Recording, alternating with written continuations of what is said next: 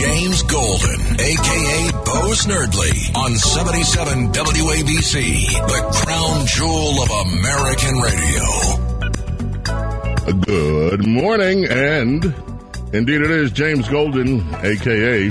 with you for our Saturday morning radio extravaganza. If you'd like to be part of the program today, as always, you can dial us 848-WABC 800-848-92-TOTO.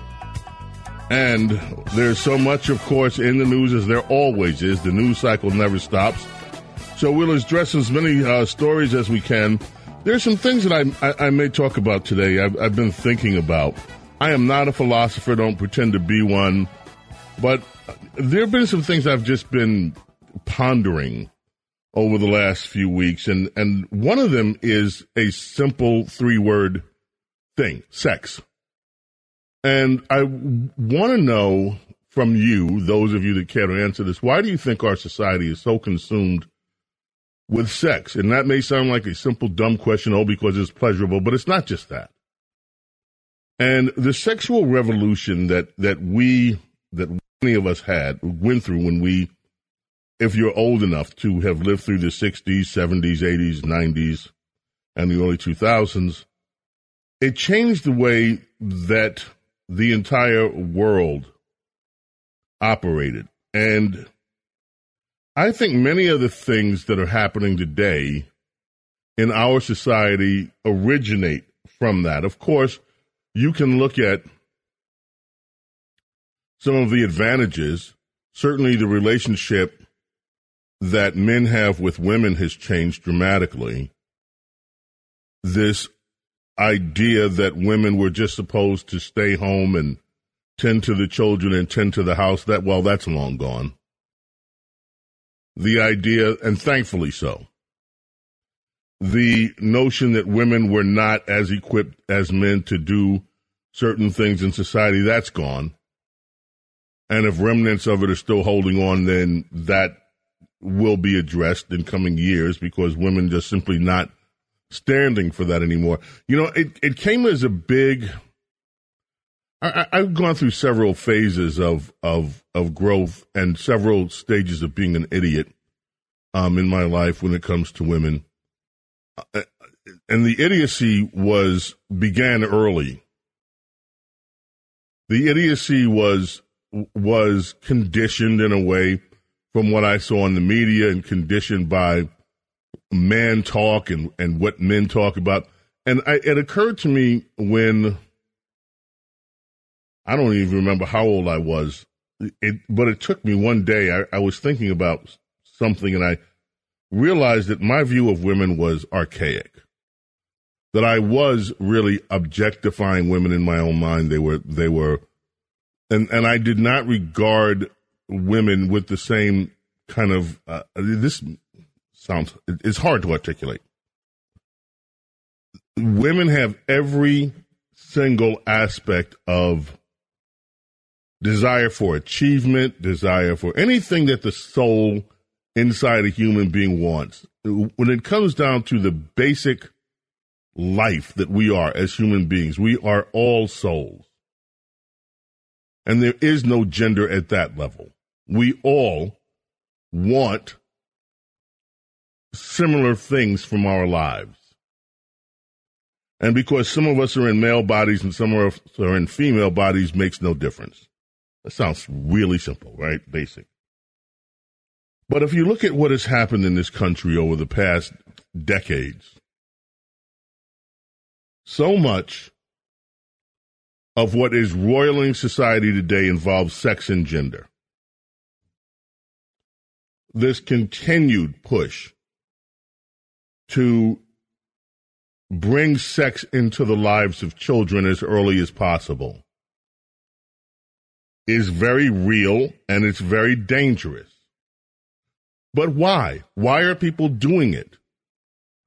Why is the left insisting that children as young as kindergarten, before they even understand the concepts of sexuality, why are they insisting that that children are inundated with sexual imagery, with sexual themes, and why?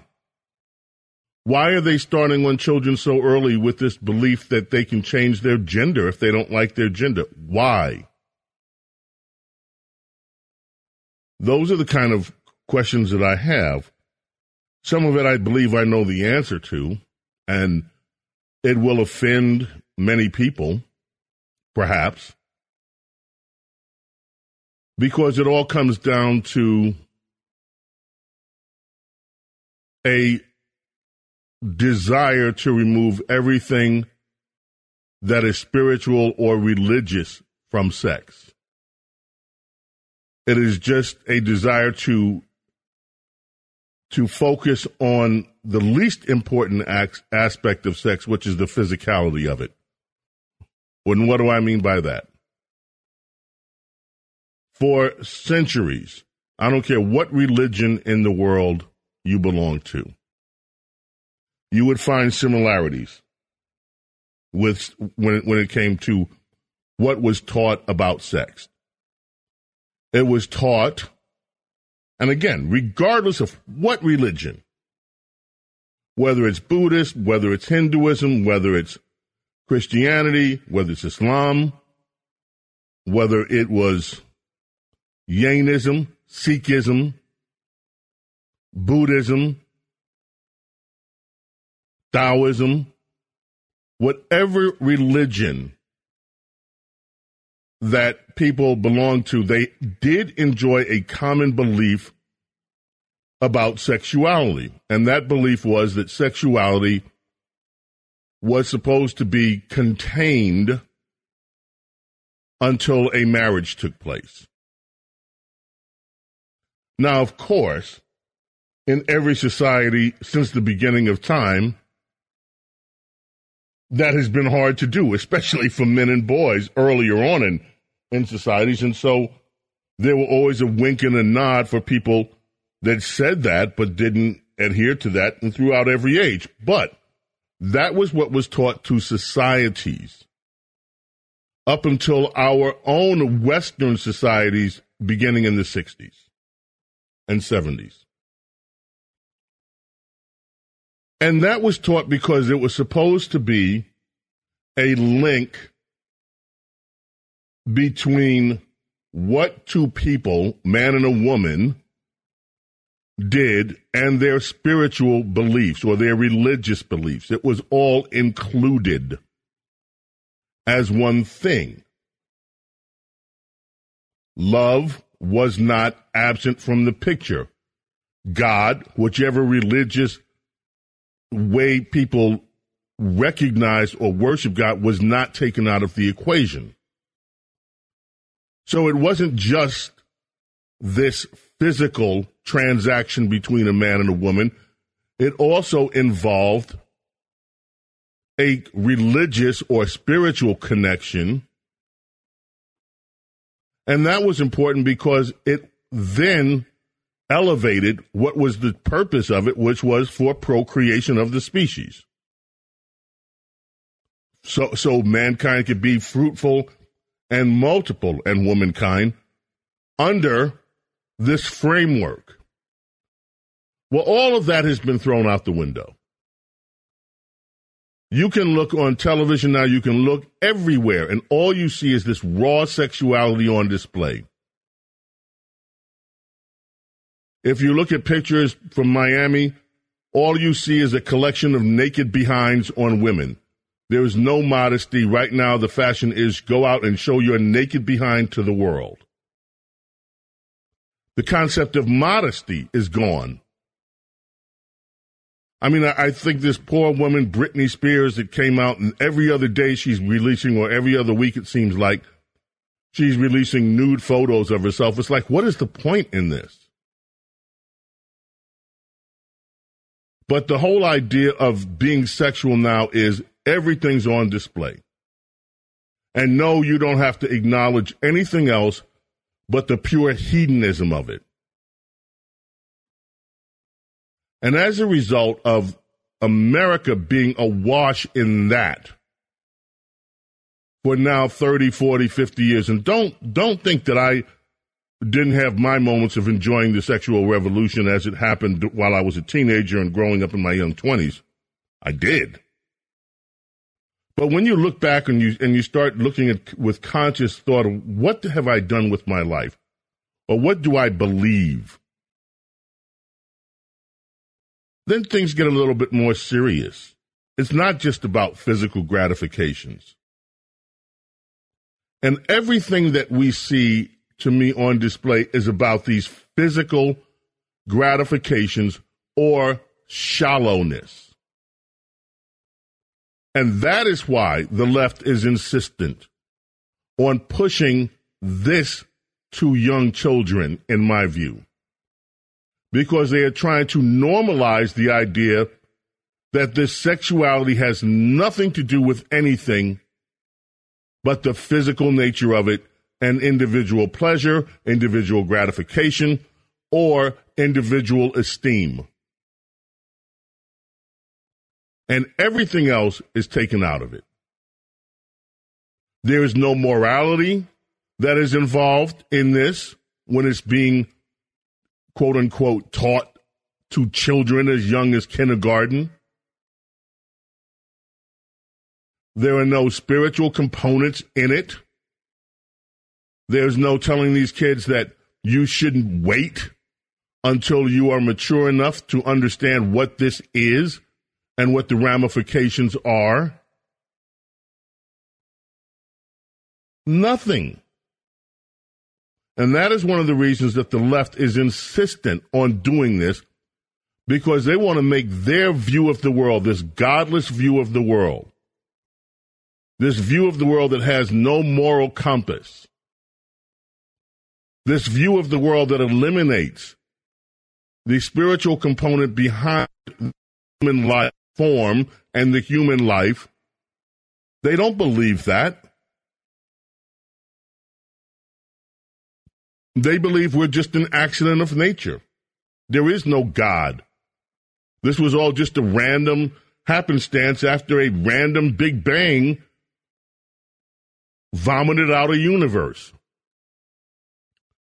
And after life, that's it. You just go to sleep and it's done. So have your fun now, enjoy it now, eat, drink, be merry. And there is no tomorrow after you go to the big sleep. And so you don't have to worry about consequences of behavior or anything else. Now, again, I'm not trying to go biblical here, and I don't do that kind of a program. I'm not going to do that kind of a program where we're reading scriptures or doing all that stuff, no matter what it is, because that's not the program I'm doing. I'm trying to talk about these things as the way I'm thinking about them, and I do want your input and your impressions about this. When you look at what is happening to children and what they're being introduced to by the left, there's got to be some reason that they are insistent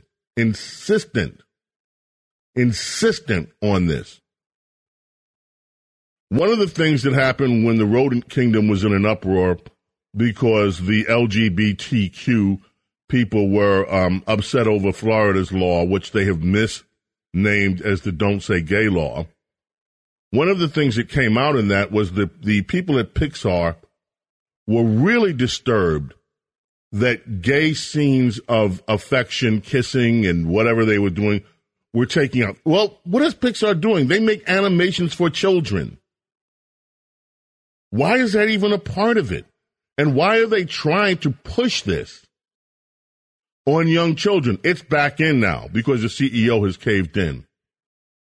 And by the way, we'll get to later on over at the Rodent Kingdom, Disney, there is finally pushback from the conservatives who work in that country, in that company. It is kind of its own country. They've written a letter saying, look, we should, as a company, be politically neutral. Why are you, they're asking the CEO, why are you just moving the company toward this ultra progressive stance? So anyway, if you'd like to be part of today's program, that's just one area of discussion.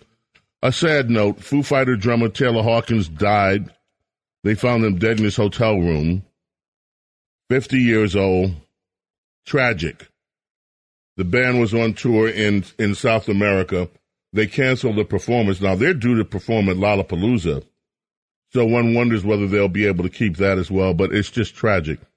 Also, there's a story. Normally, I would just bypass this story, but today it kind of caught my eye for some reason. A Hollywood Hills wife reveals her tips for attracting and marrying wealthy men. She did this on TikTok, and it kind of lays it out. And I'm going to go through some of these things. Again, my first instinct was to just, oh, please, something on TikTok, let's go past this. But I actually started reading it, and it's like, this is interesting. The Supreme Court Justice the nominee hearings for the next justice of the Supreme Court, because she is going to be a justice. That vote, the processes should start soon. And the aftermath of that, there are so many other things in the news, including Hunter Biden news. And don't forget, today, on our Saturday morning radio extravaganza, the Princess of Policy, Diana Me, will join us later in the show. 800-848-WABC is the number to call, 800-848-9222. You want to be part of the program, and we are coming right back. Bo knows politics and so much more. A true connection to real New York on 77 WABC. The Foo Fighters bring us back. WABC Talk Radio 77 in New York. Remember, Music Radio WABC is tonight, Cousin Brucey. You'll want to keep it here all day, all week, all weekend. What prompted me, and then we'll move on to some other things, what prompted me to actually think a little bit more about this idea of sexuality and why the young people in this country are being indoctrinated at such an early age. I had a conversation with a young mom. She is in her early 40s, maybe, and her daughter is going to grade school, I guess what would be the equivalent of junior high school age, and she's not even a teenager yet. And the daughter came home and asked her mom, my friend, was telling her, not asking a question, was telling her about the discussions that were going on in school. And the discussions that the girls were having among themselves was about their body count. Now, most of us hear body count and we think, well, some kind of casualty, some kind of, what the heck? No. And this is what she told me. The body count was the number of different boys that these girls had performed oral sex on. They're not even teenagers, or barely teenagers in some cases. And I was stunned, although I shouldn't be. I mean, these kids, since the beginning of kindergarten, in some cases, are inundated with all this business about sexuality. Why would we be surprised if this is happening? And why would we, given what we've also seen, why would we be surprised in certain circumstances it's the girls taking the lead? They aren't taught anything more these days about the benefits of not engaging. Just some thoughts. From the Hill, George Floyd protesters granted $14 million in excessive force lawsuit against who? Against the police. Denver protesters from the radical justice rallies in 2020 were granted $14 million after a jury found that police used excessive force on them. A jury of 8 found that 11 protesters had their free speech rights and rights to be protected from unreasonable force violated, while others only had their free speech rights violated. Now, why am I bringing this story up? Think about this for a minute. The people that marched into the Capitol on January 6th, in many cases, are still in jail. And from what we have read, the conditions in the D.C. jail that they are being held in are depraved.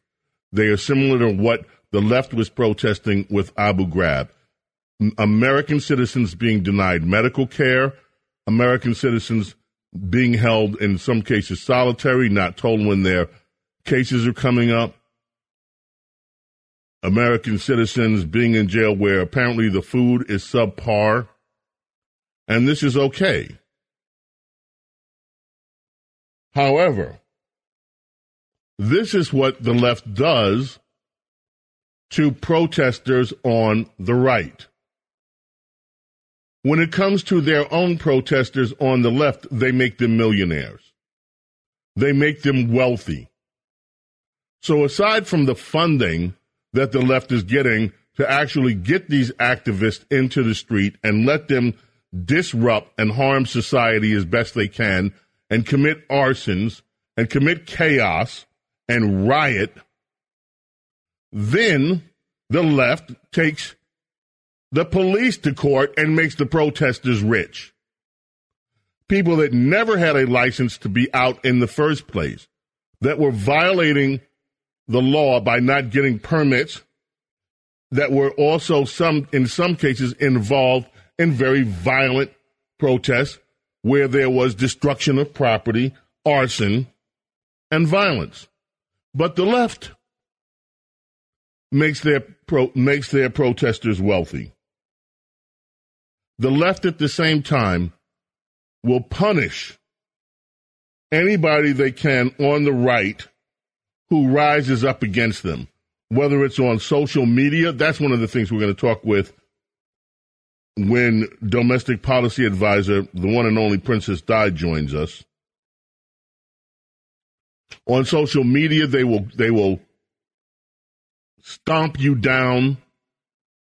You know, most of the speeches from CPAC have now been removed from Google. That would be YouTube, from Alphabet. They've determined that they're not worthy to be on the platform. And that's just, they do this now. They don't even care. They don't think about it. You have these little liberals around here who just say, nope, that's conservative. Let's yank it off. They have a one very simple ideological view of the world. It's progressive. And if you don't line up to be a progressive, they will make sure that you are not allowed to be on the platform. They make their protesters rich.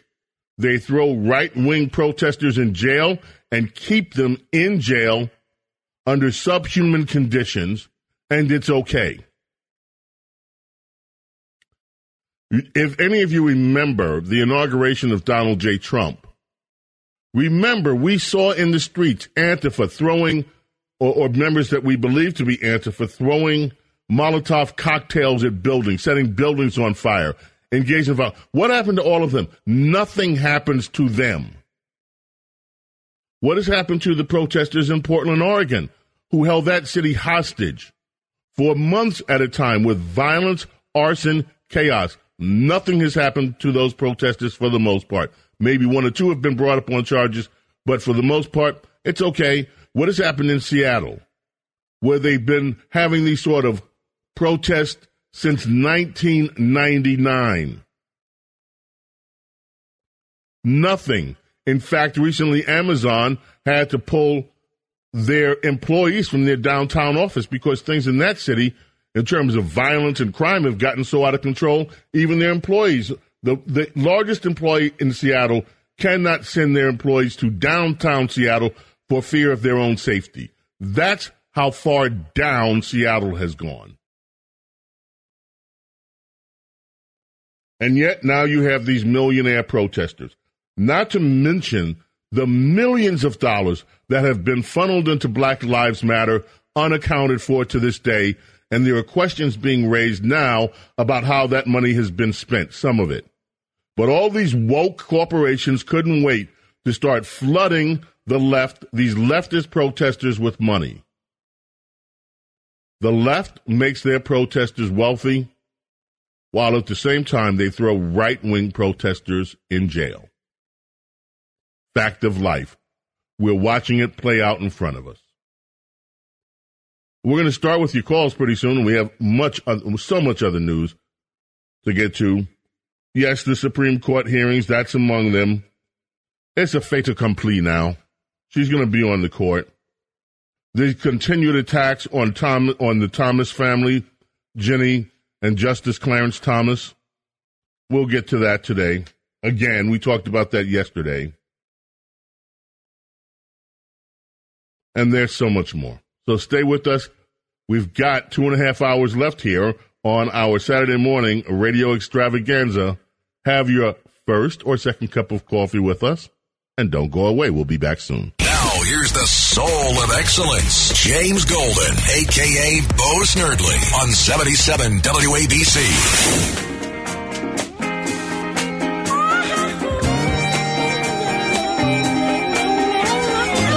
From the 3+3 album, the Isley Brothers bring us back. Ernie Isley on guitar, Ronnie Isley singing the lead. That lady, who's that lady?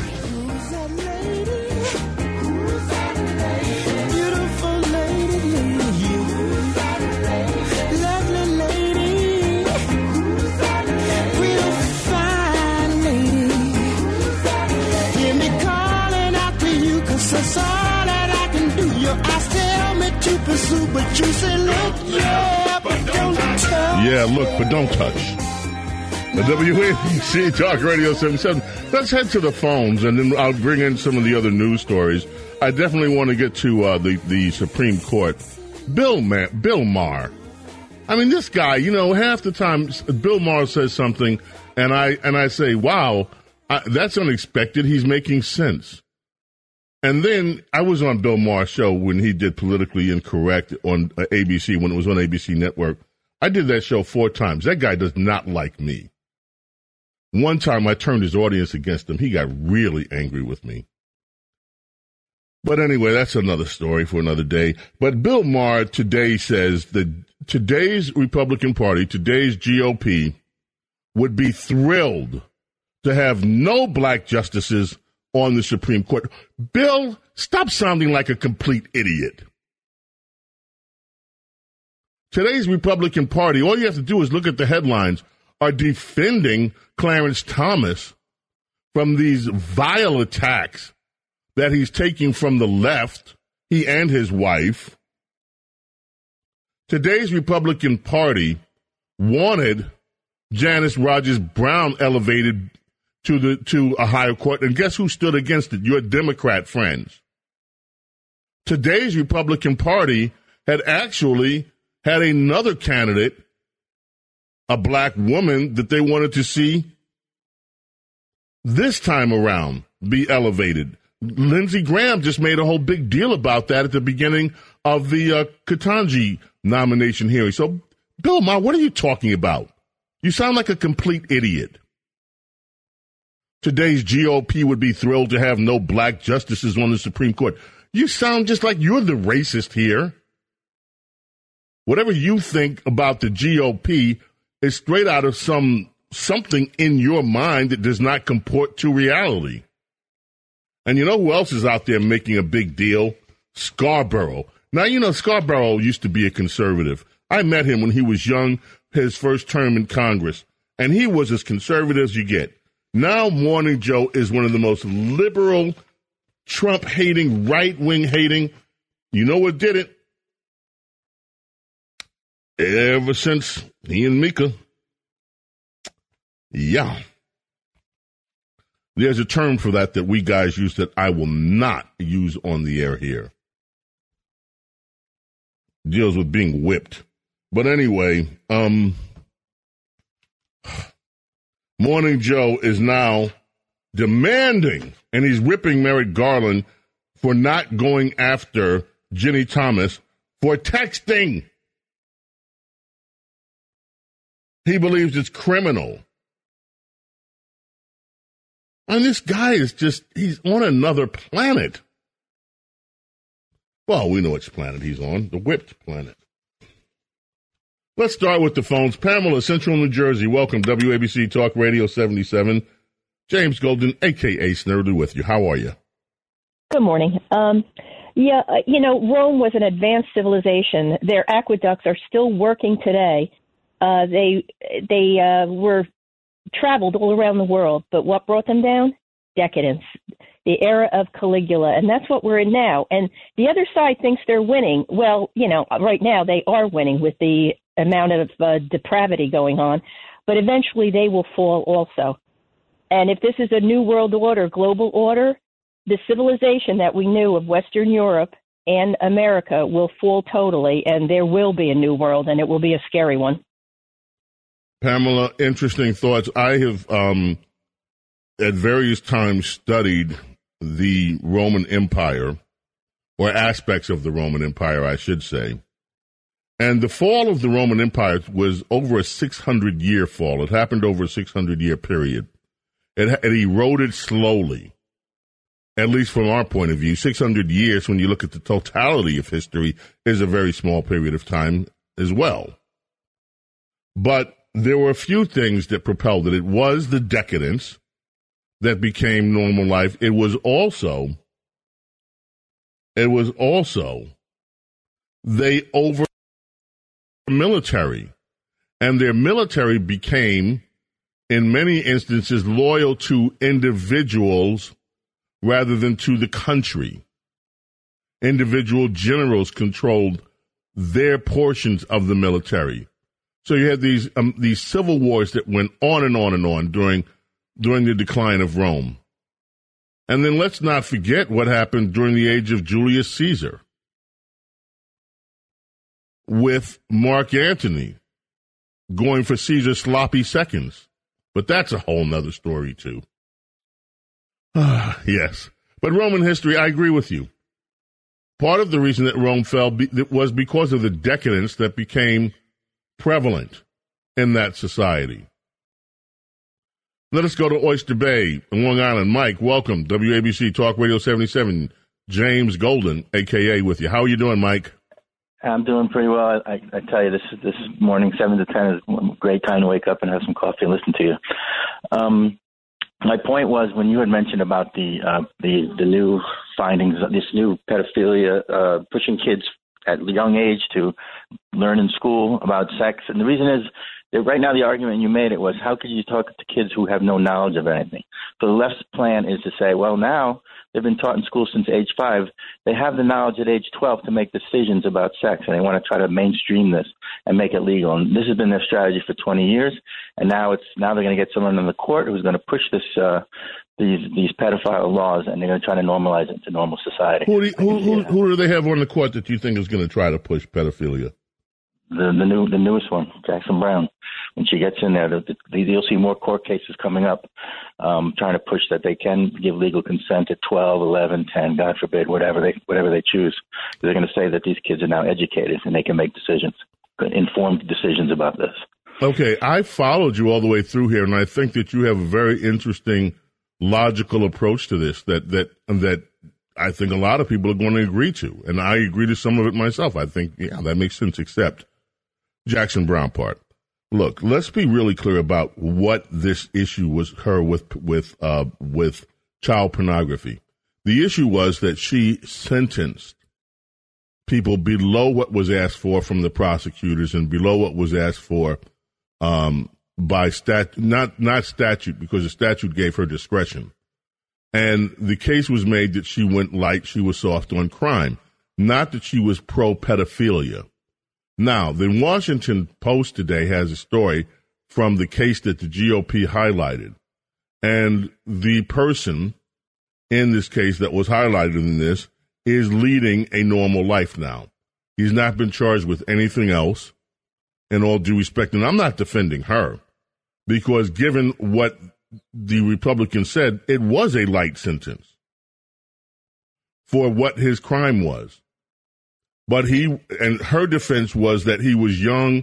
This was his first defense. It was more curiosity, him looking at these images of child, and he only did so for a short period of time. That's what she said. Now, the case can be made. Both cases, to me, if we're going to be completely fair, can be made.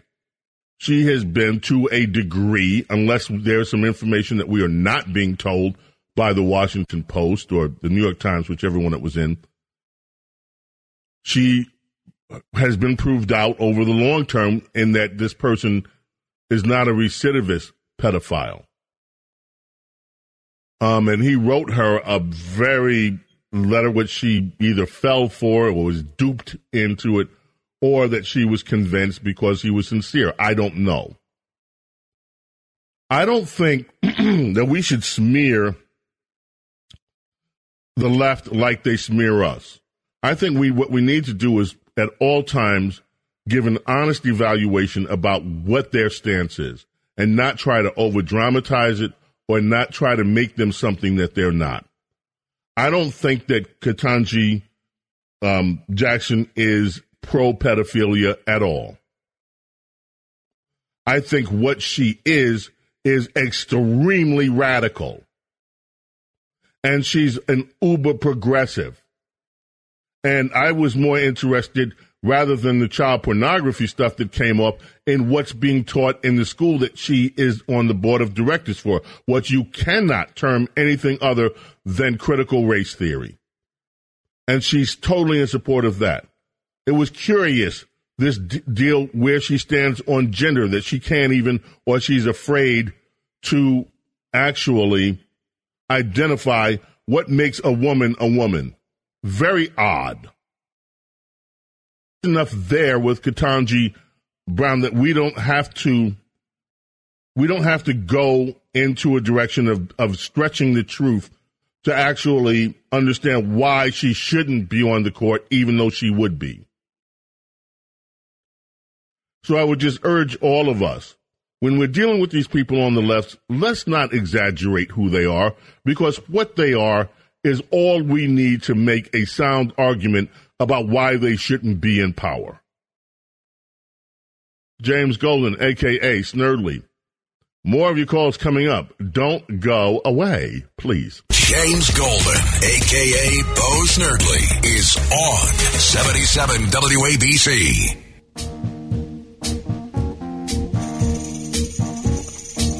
Marvin. Marvelous Marvin Gaye brings us back. Heard it through the grapevine. I bet you wondered how I knew I chose hands to make me blue with some other. When you listen to Marvin at this stage in his career and then you go listen to him later in career, he made an adjustment to the way that he was singing.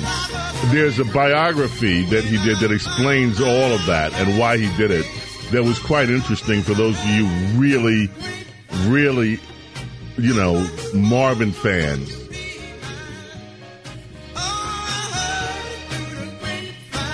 Yeah, this was Motown about in there when they were really exploding. And this was a second version of Heard It Through the Grapevine that was a hit. They had a hit. This one was a hit twice with two different artists from Motown. Gladys Knight and the Pips did this, and their version was a hit. And Marvin did this. I think Marvin's was afterwards. And Marvin's was a huge hit. Anyway, let's go to Sag Harbor. Jonathan, how are you? Welcome, WABC Talk Radio 77. How are you, Jonathan? Great. It's a great pleasure to hear you. This is the first time I listened to your program, and I'm going to be listening to it every week from now on. Thank you. But the point I wanted to bring up is that this nomination of Brown Jackson is so thoroughly illegal, and I seem to be the only minority in the country who recognizes. Why do you say it's illegal? Please educate us. Why? Well, suppose instead of the Supreme Court, it was General Motors looking for a new president, and we said no persons of color may apply. Well, they'd be in court in 5 minutes. Oh, I see. Look, Jonathan, I understand your point of view. And the fact that Joe Biden publicly announced that he was not going to look for anyone else is discriminatory. And maybe someday down the road, some brilliant legal mind will find a way to use that. But it was shameful, and it was unnecessary, by the way. He never had to announce that. The only thing he should have just done to avoid any controversy was just pick her, and that'd be the end of it. He never had to make a big deal that this is what he was going to do. But it is discriminatory. Democrats don't have to obey the laws, Jonathan. We see it time and time again. Thanks. Thank you for the call. Appreciate that. Let's go to Phil in Long Island Beach. How are you this morning, Phil? I'm good. I'm in Barnegat, New Jersey. But anyway, to make a long story short, I want to make it a good day for you. I'm going to turn you on to a good album. It's on Deutsche Grammophon. I did it. We promoted this record in the 70s on NEW and MMR and all the other FM stations. Siegel Swall Jazz Blues Band. 3 pieces for a jazz blues band featuring Seiji Ozawa conducting the San Francisco Symphony. Really? The B-side has West Side Story with him conducting. The thing is, the A-side, we had it on the FM stations, but the Germans, because I worked at Polydor, they wouldn't let us press the DGG in the United States. So we had to stop getting airplay on the FM stations. Wow. It was a classic. So I wanted to turn you on to that. Okay, give me the name one more time. You were going really fast, okay? Yeah, go ahead. Give me the name of the album one more time. The album is the Siegel Swall Jazz Blues Band. Okay. 3 pieces for a jazz blues band is the title of the album, featuring Seiji Ozawa conducting the San Francisco Symphony. Okay, got it. Phil, thank you. And so you were in the business. You were working with Polydor at the time. You know, Polydor has a lot of in their catalog. They have a lot of great music that some of it was never hits. One of my favorite artists of all time was with Polydor, and he had a minor hit record that turned into a major hit record when it was sampled by rappers, and that would be Edwin Birdsong. And Edwin Birdsong has a Supernatural album on Polydor that is just amazing. It was so far ahead of its time, didn't become a hit, but I like it anyways. This is a great record. Phil, thank you so much for the call. Appreciate that, and I will look up that record, and I'm sure many people in the audience will, based on your recommendation. Let's go to Poughkeepsie, New York, and John. Welcome, John. WABC Talk Radio 77. It's our Saturday morning radio extravaganza. You're a part of it. What's on your mind? Good morning. I'd like to talk about some of the points of view made in the past that refer to the communist agenda in America or socialism in America. And I came across a book that I found to be very interesting and pretty much spot on to what we hear today. And I just want to give you, if you have just a moment to listen to some of these talking points that are in the book. The communist agenda said they wanted to capture one or both of the political parties in the United States. Another one is get control of the schools, use them as transmission belts for socialism, infiltrate the press, get control of book reviews, editorial writings, etc. Let me see what else. Break down cultural standards of morality by promoting pornography and obscenity in books, magazines, motion pictures, radio, and TV. The list goes on and on and on. Well, John. What's the name of the book? The name of the book is The Naked Communist, written by a man named Skozen, Skouzen. But what makes this all so incredible was the book was written in 1958. And look at society today. Well, thank you. I will always remember the images of Nikita Khrushchev with that shoe in his hand, claiming that he's going to bury us, that we will bury you. Well, interesting. Thank you. Talking about communism, let's go to Brooklyn with Jimmy. Jimmy, WABC Talk Radio 77. Welcome. How are you, Jimmy? I'm doing well this morning, Bo. I just want to let you know that you have a huge following here in Brooklyn. and it really is a pleasure to listen to you. Thank you. On WABC. Yes, you're very welcome. But I wanted to bring up a point. I'm sure you are aware of it, but I didn't hear you bring it up. St. Peter's, the basketball team, they made it from the Sweet 16. They're now in the Elite 8 as of last night. Both times, including last night and last week when they were in the Sweet 16, when they returned home to Jersey City, every member of the team, coaches included, were wearing BLM T-shirts. Mm-hmm. Now, we went through this with the NBA and the NFL and all that, that nonsense that happened. And I don't want to, it's not really nonsense. I mean, it was serious stuff, but I thought we were past this. I really did. But, thinking about it a little further, and I don't know if you would agree with me or not, let me know. Do you think that Soros, Mr. Soros there, wrote a nice, healthy, fat check to St. Peter's for them to be wearing these T-shirts? No, I don't think that at all. I think that this is how the left now, anybody that believes in liberalism, and they also are in an entertainment, and let's remember, basketball is entertainment. It's the sports division of entertainment, but it is still entertainment. And most people in the entertainment verticals, in the industries, are liberals. And what do liberals do? They virtue signal to each other. Oh, look at me. I'm a good liberal. I may be dumb as a brick on the issues, but I know the talking points from the left. And so these BLM shirts don't. No, and by the way, Jimmy, I didn't hear about it because I have tuned out of sports.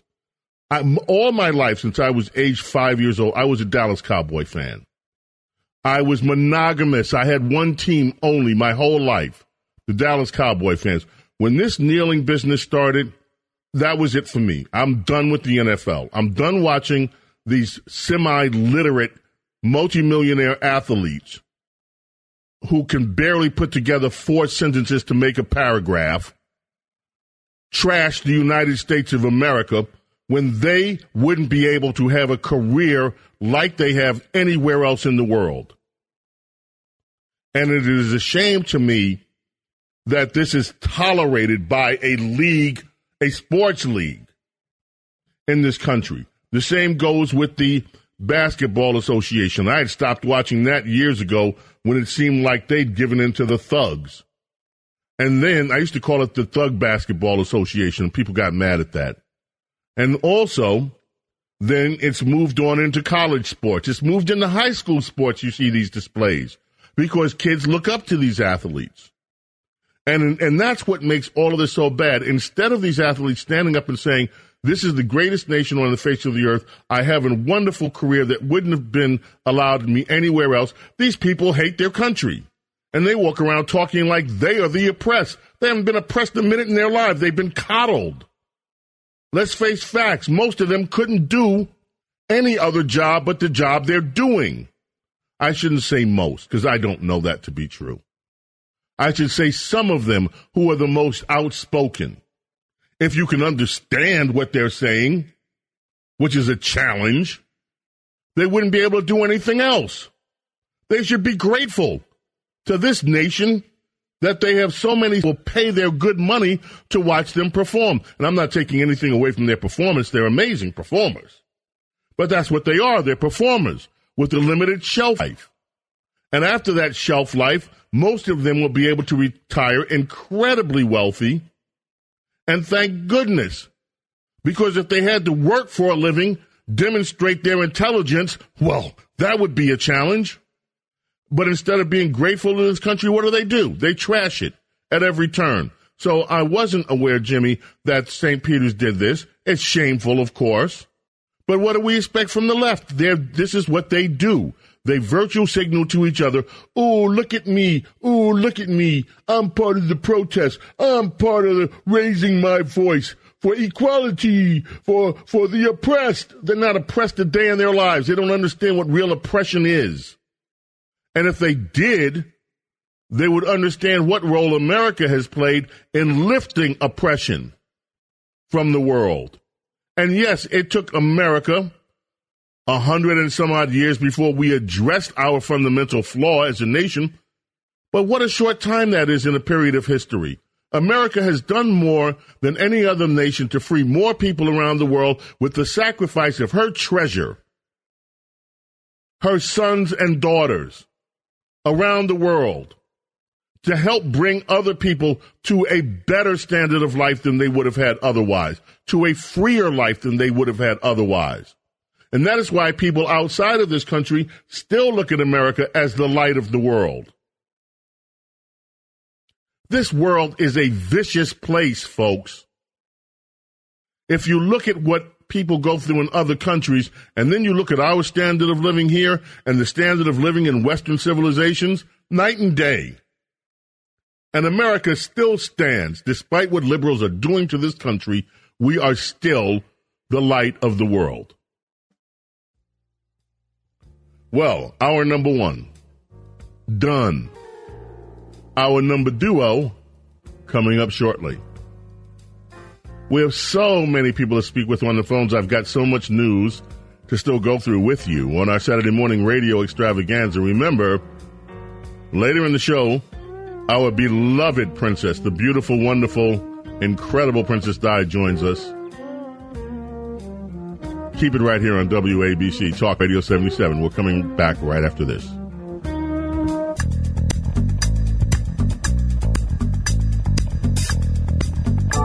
James Golden, a.k.a. Bo Snerdley, on 77 WABC, the crown jewel of American radio. WABC Talk Radio 77. It is our second hour, our number duo of our Saturday morning, a radio extravaganza. Glad you're with us. If you'd like to participate on the phones, all you have to do is dial 800-848-WABC, 800-848-9-DO. And I'd like to give a shout out to John Katz. You know, John Katzimatidis was on the show yesterday with me.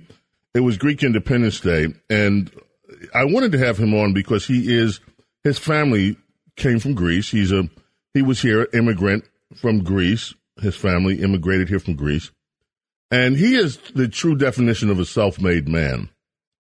He went to school at PS 192, went to later high school at Brooklyn Tech, working in a grocery store when an opportunity was made available to him to take on a note, and he didn't know whether he could pay it back at the time so that he could have partial ownership. And from there, John has built an amazing empire, including the purchase of WABC Radio, which has been great fortune for this radio station, this icon in American radio. And John is an example that the American dream is not dead. It is alive. And there are so many opportunities today.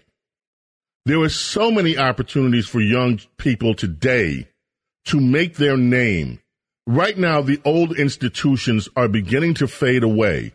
If you listen to our podcast series, The Future is Now, you'll learn that we're in the midst of a revolution that will be bigger than the internet revolution, dealing with blockchain companies, what that means.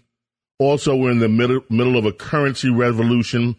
You all know about Bitcoin, and right now the major players, the banks, are getting involved in big ways. Goldman Sachs has already initiated a trade.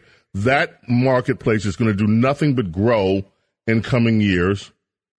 This is truly a worldwide revolution that is taking place from that circumstance, just like the internet was. And so there are plenty of opportunities for people, more opportunities today than there were yesterday. So this feeling that America is somehow a land of oppression, this is a land of opportunity. And John is the perfect example of that it is possible. So it's a wonderful segment. That is part of the podcast series you can find on all the podcasts at WABC. And every host on WABC does podcast. And you can find some amazing things not only on the air here during the week and on the weekend, but with the podcast from Red Apple Media. And we urge you, And you can find those podcasts on any platform that you get podcasts from. You don't have to make a special trip to WABCRadio.com, but you should. But if you want to just go to Apple, you can find them there. I have 3 podcasts. We're getting ready to do a 4th. One of my podcasts is On the Border, which is a look at reporting you will not hear anywhere else. Todd Bensman on the border, and we have some other surprises coming up on that podcast. And I say this all the time. If Todd were a member of the mainstream press, he'd be up for a Pulitzer Prize. His reporting is that good and he breaks that much news. Then we have Science is Golden, and that is with an Emmy Award-winning scientist who was just amazing, Dr. Michael Gillum. Those happen infrequently because Dr. Gillum is so busy, but we're looking at ways now that we can expand that to be a weekly podcast as well. We have The Future is Now. And The Future Now, we're talking, and I speak every week with the founder of Interblock Capital. And he is a man that was part of the internet revolution, worked at Netscape during the early days, James Eisenberg.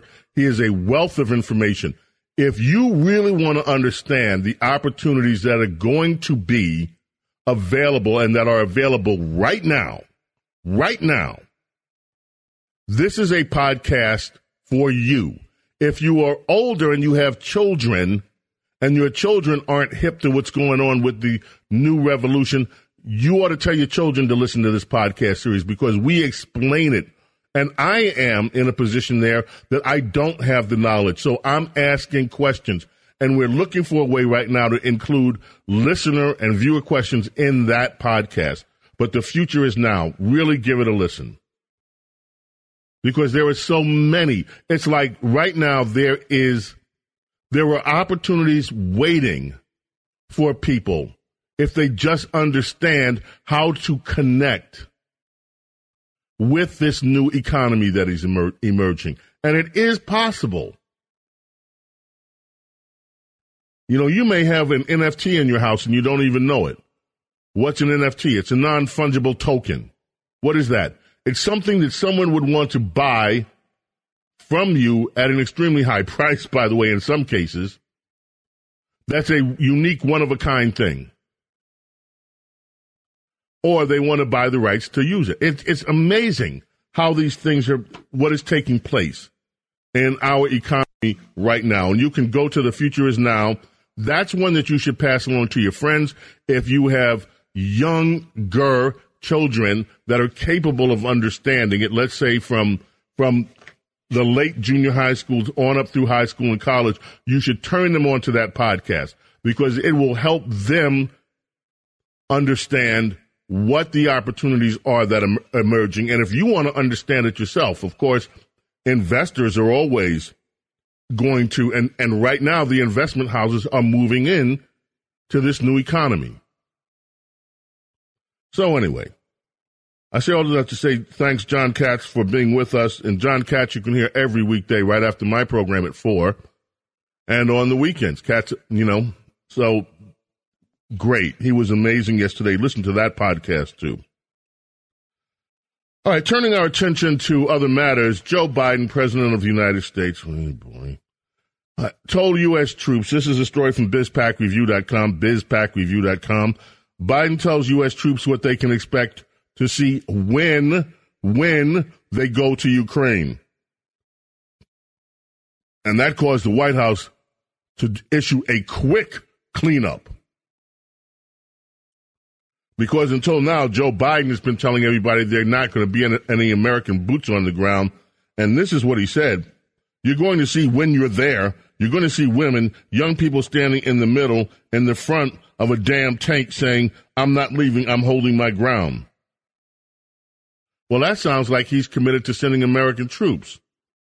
So the White House had to go out and say that what he said is not what he said, what he said is not what he said. Don't let your ears deceive you. What you heard, you didn't hear.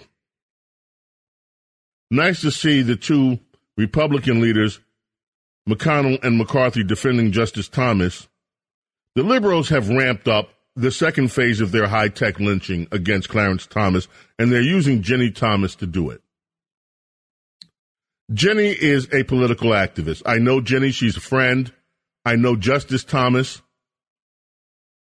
I've been blessed to meet them several times over the years. I've been blessed to have dinner at their house on one occasion. They're just amazing people. Jenny Thomas is an activist. Jenny Thomas is her own independent soul. She is her own independent woman. She is capable of making political thought herself. She doesn't have to ask her husband's permission to think what she thinks. She's a person that is not a Siamese twin of Justice Thomas. And yet the liberals are acting if her views are going to bleed over to his, or his views bleeding over to whatever it is, and they're demanding now. In some cases, the far left is demanding that Justice Thomas be impeached because his wife has a text or had a text relationship with Chief of Staff Mark Meadows. By the way, Jenny knows everybody in D.C. circles. She's been active for years. Okay, she has a Wednesday meeting with the group that she has that a lot of the D.C. types call into. She's an amazing person. She knows the issues. She's active. And why shouldn't she be active? The left tried to destroy her and her family. Of course she'd want to be active after the left does that. Any sane person would. But yet they're trying to make a big deal out of the fact, and this is what caused those Scarborough, Mr. Whipped over there, to react so strongly, demanding that Merrick Garland file charges against her. Nonsense. Well, anyway, Mitch McConnell and McCarthy are both defending Justice Thomas, as they should. Now, once again, the Washington Post tried to play it off like what happened to Ketanji Jackson was worse than anything that ever happened to Kavanaugh. Worse than anything that ever happened. And that's just complete bull. Do you remember what they tried to do to Justice Thomas? Specifically, Joe Biden, when he was when he was the chairman of the Senate Judiciary Committee when Clarence Thomas was nominated. I remember. Do you remember this? Go ahead and play it. Committee will please come to order. Judge, it's a tough day and tough night for you, I know. Let me ask, do you have anything you'd like to say before we begin? I understand that your preference is, which is totally and completely understandable, that we go 1 hour tonight, 30 minutes on each side. Am I correct in that? That's right. Do you have anything you'd like to say? Senator, I would like to start by saying unequivocally, uncategorically, that I deny each and every single allegation against me today that suggested in any way that I had conversations of a sexual nature or about pornographic material with Anita Hill, that I ever attempted to date her, that I ever had any personal sexual interest in her, or that I in any way ever harassed her. A second, and I think more important point, I think that this today is a travesty. I think that it is disgusting. I think that this hearing should never occur in America. This is a case in which this sleaze, this dirt, was searched for by staffers of members of this committee, was then leaked to the media, and this committee and this body validated it and displayed it at prime time over our entire nation. How would any member on this committee, any person in this room, or any person in this country would like sleaze said about him or her in this fashion, or this dirt dredged up and this gossip and these lies displayed in this manner? How would any person like it? The Supreme Court is not worth it. No job is worth it. I'm not here for that. I'm here for my name, my family, my life, and my integrity. I think something is dreadfully wrong with this country when any person in this free country would be subjected to this. This is not a closed room. There was an FBI investigation. This is not an opportunity to talk about difficult matters privately or in a closed environment. This is a circus. It's a national disgrace. And from my standpoint, as a black American, as far as I'm concerned, it is a high-tech lynching for uppity blacks who in any way deign to think for themselves, to do for themselves, to have different ideas. And it is a message that unless you kowtow to an old order, this is what will happen to you. You will be lynched, destroyed, caricatured by a committee of the U.S. Senate rather than hung from a tree.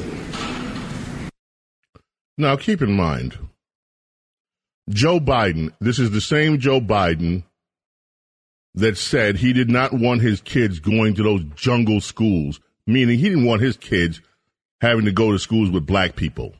Keep in mind, this is the same Joe Biden. You can go through his history and find these supposed gaffes. They're not gaffes. They're actually things that Joe Biden have said that reveal what he really thinks of certain groups in this country. Now, keep in mind that this Anita Hill has never, ever said, you know what, they used me. And I let myself be used on purpose to try to stop Clarence Thomas. No, she holds on to this like she's some kind of saint and that this really happened. And when you think about the ridiculousness of the stuff that the Democrats said that Justice Thomas did, sending a pubic hair on a Coke can to her, that is what these Democrats actually accused Justice Thomas of doing. It is absurd on its face, and it's stupid that anyone could believe that such a thing happened. Well, right after these hearings, America was overwhelmingly galvanized behind Clarence Thomas. They believed he was telling the truth. And over the years, liberals have kept up their propaganda, including movies, which they use Hollywood for, and everything else to elevate Anita Hill so that now young people have no idea what really happened in those hearings. And liberals have continued to use the same kind of sleaze, smear, lies against other nominees. They did it to Justice Alito. They did it to Justice Kavanaugh. They did it to Justice Gorsuch. They did it to the new Justice Barnett, even though they couldn't do it to her to the same degree that they did the others. They couldn't try to make it sexual, which is what they go to every time. And each one of these smears, they have an ally. That ally is the mainstream press in this country. Their allies, the New York Times, the Washington Post, ABC Network, NBC Network, that supposed network. Boy, I'd tell you what, Huntley and Brinkley must be turning in their graves and wondering what the hell became of that network. CBS, there used to be Tiffany Network. They all, when these Democrats come out with these obvious scams at judicial hearings, they all bite and they all portray it like this is, oh my goodness, look what's being alleged here. They never do the thorough investigations necessary to dispel these scams and to actually dig into how these stories make their way and how these witnesses happen to be found by Senate staffers to this day. And over again. It's a crock. And for the Washington Post to insist that what happened to Ketanji Brown Jackson is what happened and that she was somehow injured by all this, it's laughable. James Golden, a.k.a. Snurley, coming back in a moment. Bo knows politics and so much more. A true connection to real New York on 77 WABC.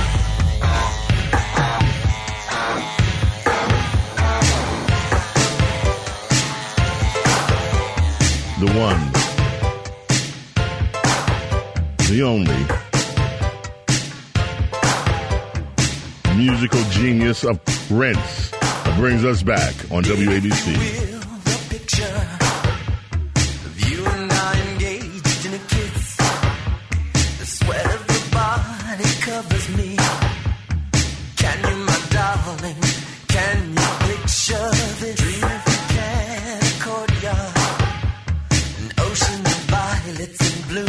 When doves cry. Animals strike curious poses. They feel the heat between me and you. Just leave me standing. WABC Talk Radio 77.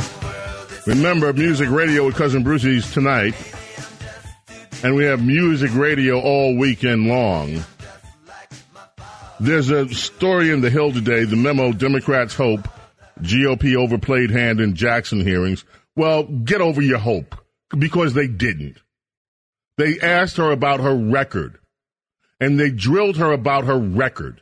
And if she can't defend her record, then too freaking bad. Okay? Get over it. Now, of course, we always have to have one.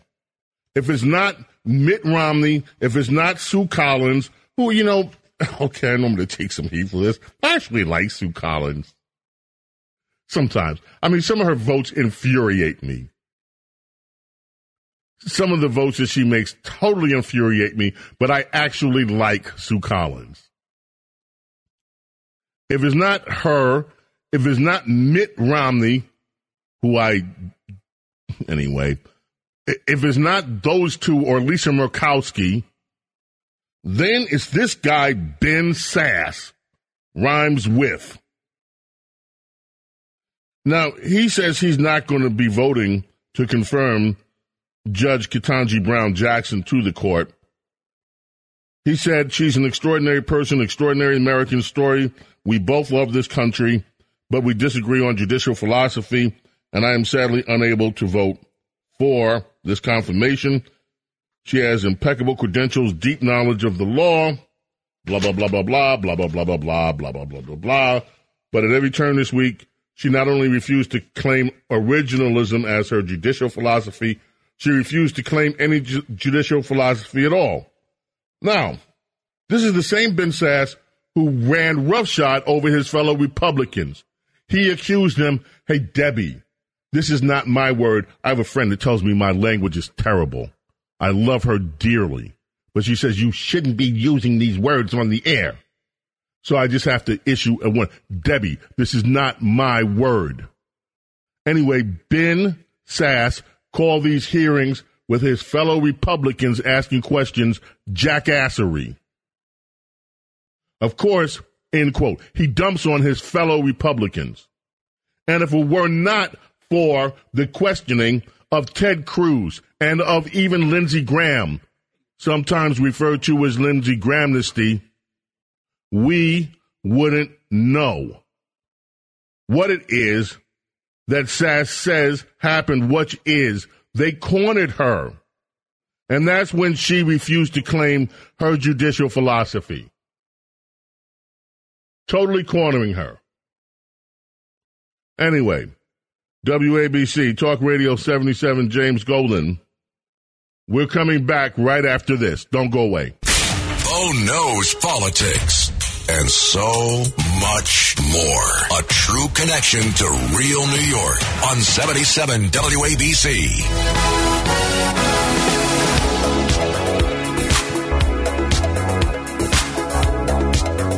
Prince brought us back last time. Now it's MJ. It's close to midnight. Something evil's lurking in the dark. There's going to be a show, a Broadway production about MJ.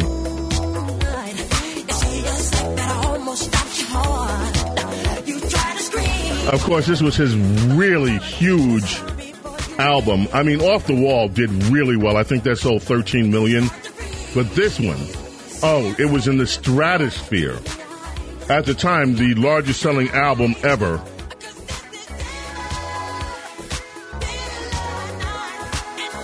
Thriller.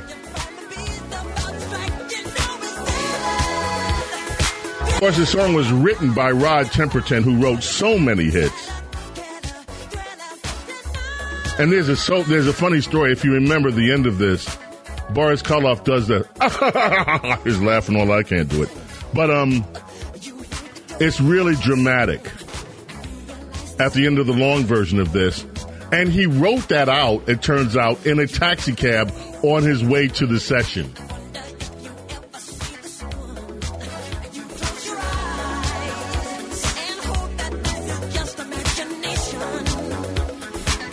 Yes. And this, of course, this song led to the video revolution on MTV. This was the most played music video, and it brought so many people in because this was a really short movie. It wasn't just some guy singing to a soundtrack. And it was a brilliant movie. Changed the game. Anyway, let's go to Ed in Maplewood, New Jersey. Hey, Ed, welcome, WABC. Thanks for holding. How are you this morning? Yeah, good morning, James. This is a perfect segue because you stopped me in my tracks last Saturday when you mentioned the famous record producer, Tom Bell. Tom Bell. I had the honor of doing many sessions with Tom in Philly playing percussion, and I just got to tell you what type of guy he was. He paid all his rhythm section guys double scale. He was very loyal when he did the James Ingram tune during the credit roll of City Slickers. Mm-hmm. He flew me to L.A. to play timpani. Now, there's probably 100 timpanists in L.A. that could have cut that track. But just here's a guy, Gamble, Huff, and Bell. They couldn't even get a mortgage for the building that they wanted to get in Philadelphia on South Broad Street. Well, they finally got the mortgage, and they paid it off in a year. So, they didn't want to give a mortgage to three black guys from West Philadelphia and Camden, New Jersey. So Tom Bell is one of the nicest, sweetest, greatest guys. I still get a call from him once in a while. And like you said, he lives in Bellingham, Washington, and is just, to me, right up there with Berry Gordy and Templeton and all those guys that you have knowledge about with the R&B Let's, field. for the audience that doesn't know who we're talking about, let's play one of his many, many, many hits. He had so many. He was a songwriter with Linda Creed. And by the way, that's another story, he and Linda Creed, because she was just an amazing lyricist. A lot of people tried to make more of that relationship than it was, but it was a professional relationship that he had with Linda Creed. Sadly, Linda Creed died of cancer early on, but her foundation, I think, is still in existence. But let's just play one of the songs that people might recognize that Tom Bell not only wrote, but produced. Hit it.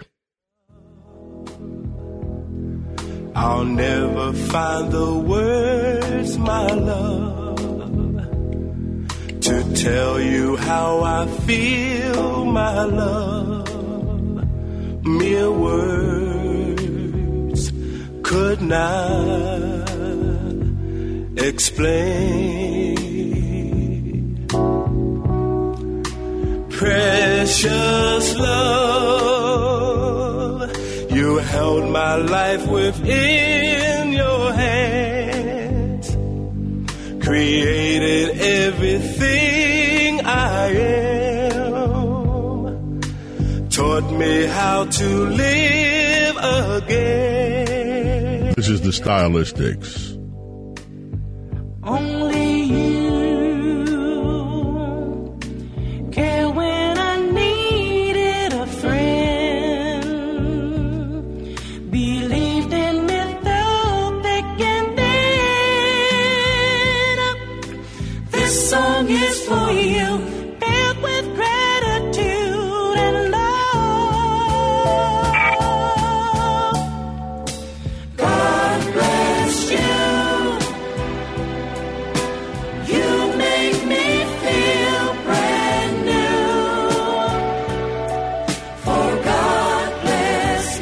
of many hit records produced, written Tom Bell. Part of the Mighty Three music, as Ed has said. Ed, you remember, did you play on that session, Ed? No, but you know what? That was Vince Montana before me playing vibes. But I work with Johnny Mathis still. You did? And Johnny still does that tune in his nightclub act. Wow. And you know what? Tom didn't want to release that record. He had a problem with the word God. You know, because when Linda wrote the lyrics, God bless you, Tom thought, you know, I really don't want to get religion. That's how strange it was back then. But, yeah, Tom had a problem with the word God. But, of course, that's history now. Now, another couple... And that's one of the things that drew people to the song, because it was so refreshing to actually hear somebody say, God bless you, back in that age. That was when we were in the height of there is no God going on, folks. And a couple gems that you may want to look into. We did a track. I did Going to Take a Miracle with Denise Williams. I played vibes. I love that song. Right. I love that recording. Playing vibes. And also the tune for City Slickers we did with James Ingram that we did in L.A. But, like, here are three guys that came out of, like, well, Tom was born in Jamaica, Gamble and Huff, West Philly and Camden. And, you know, they're like a mega industry. But Tom Bell, when I was getting dressed last Saturday morning, you mentioned his name. It's like, I got to call James and just tell him, good for you for knowing the history. And like I said, we did a lot of dates with the Stylistics and Johnny Mathis. And John still does a couple tunes, Stop, Look, and Listen. And, that version is amazing. In fact, I used that version on our Valentine's Day podcast of Stop, Look, and Listen with Johnny Mathis. I love Johnny Mathis, by the way. And did you do any of the Spinners dates? Yeah, yes, I did. And there's another great album that we did with Tom. It's a real gem. It was a turkey of a movie called The Fish That Saved Pittsburgh. Oh, I remember that, yeah. With Dr. J. And, well, if you go to YouTube and just call up the tracks with the Silvers and Doc Severn and Phyllis Hyman, it's unbelievable. The movie was the late, great Phyllis Hyman. Oh, my gosh. But just change gears for a minute, James, like reading about all these crazies in the subway, like with 30 and 40 prior arrests to push people and stab people. God forbid that a guy like me and you wouldn't pay for a parking ticket. They'd be on our butts every 3 months, you know, so that's it. You made my week, you made my day, and I'm glad I held in there. You do a great job, and God bless you. Do me a favor, leave your number. Next time you talk to Tom Bell, please tell him we want to do an interview with him, okay? Oh, sure. I'll just hold on, and I'll leave my number. Okay, give him a call and tell him that we just had this segment and we want to do an interview with him. I love that man. Thanks, Ed. WABC Talk Radio 77, James Golden. Let's go to Helen in Fairfield, Connecticut. Helen, welcome. How are you this morning? Hi, James. Well, this is the first. I started this morning in Connecticut. Now I'm in Brooklyn. So I crossed state lines. I crossed state lines for you. So you're welcome. I love the fact that you have such an eclectic show. Music, I love music, and all the music you play is absolutely, it's different, it's wonderful, it's cool, and I really like the conversation you just had about Tom Bell that I'm learning about. You know, I don't know anywhere near as much as you do and a lot of other people, but the depth of what you present is great. Anyway, I called about this whole thing with the hearing right now, and once again, you played the Justice Thomas time when Joe Biden did that unbelievable hatchet job on him, and since then, it just seems that the only thing that matters to the questioners seems to be sex. That's about it. There's nothing really that I feel is of great substance, especially on the part of the Democrats. Now, why don't we go into the intellectual part of really what's important? Why don't we really talk about, case history and what their philosophy is, and stay away from the prurient stuff that seems to be very titillating and all of that, but really doesn't shed all that much light upon what this future justice is going to be about. And it really just annoys me, the lack of intelligence that really goes on there. And it's an insult to the person that's being interviewed, and it's certainly an insult to the American public who has to endure this every single time. And I also loved your point with regard to let's not have the Republicans stoop to doing some of the things that the Democrats do on either side. They should be elevated and really do things on a higher intellectual plane. Helen, you were just brilliant and wonderful. I thank you for holding on, and thank you for sharing your thoughts with us, and those kind words, too. Let me just say in regard to it's all sex. Occasionally they will do something else. When it was Justice Barrett, they tried to focus on her religion. Okay, and there were signals that they were going to do that because she is a devoted Christian. She's also Catholic. And so they really were trying to make a big deal out of that, but it fizzed. And with Clarence Thomas, that was the beginning of using the sex as the weapon. But let's not forget what they did to Justice Bork. And with Justice Bork, one day we ought to get that Kennedy clip. In fact, we ought to make a montage of the Democrats and how they retreat and how they treat Republican nominees, not just for the Supreme Court, but look what they did to Miguel Estrada. Look what they've tried to do to Janice Rogers Brown. These people are ruthless. And with this, and you're right, America deserves so much better. And we had so much better until Ted Kennedy, Senator Ted Kennedy, not the brightest of the Kennedy bunch, opened warfare on judicial nominees, and from there it has escalated from the Democrat side. And it's just shameful that the Washington Post would try to compare what has happened to Ketanji Jackson, which was mostly respectful. All of it was respectful. They just asked the woman about her record, which is exactly what you said, Helen. Ask her about her record so we could understand the underlying judicial philosophy of the nominee. And for the Washington Post to say that this was worse than what happened to Kavanaugh, it just shows you that they are hopelessly biased, which we already knew, intellectually dishonest, and they will never be a source of real news or good opinion, at least not when it comes to politics. Helen, I hope you call again. Thank you so much for the call. Let us go to Jim in Afton, New York. Jim, welcome, WABC Talk Radio 77. Hey, good morning, James. Love the show. Thank you. Well, I love what John Katsimatidis has done with the station. I mean, really, I stream it all day long, whether I'm on the road, up at the farm. That's what I listen to. That, some podcasts. But back to your original thing with the program with the sex and all that. I think it's just evil's way of attacking us through, our desires. And with the internet, there's just a way more avenues it could do that. You know what I mean? Wait. Jim, I want you to actually say that again, because this is an interesting way that you put this. And if you weren't with us the first hour, I talked about how sex has been used since the 1960s now.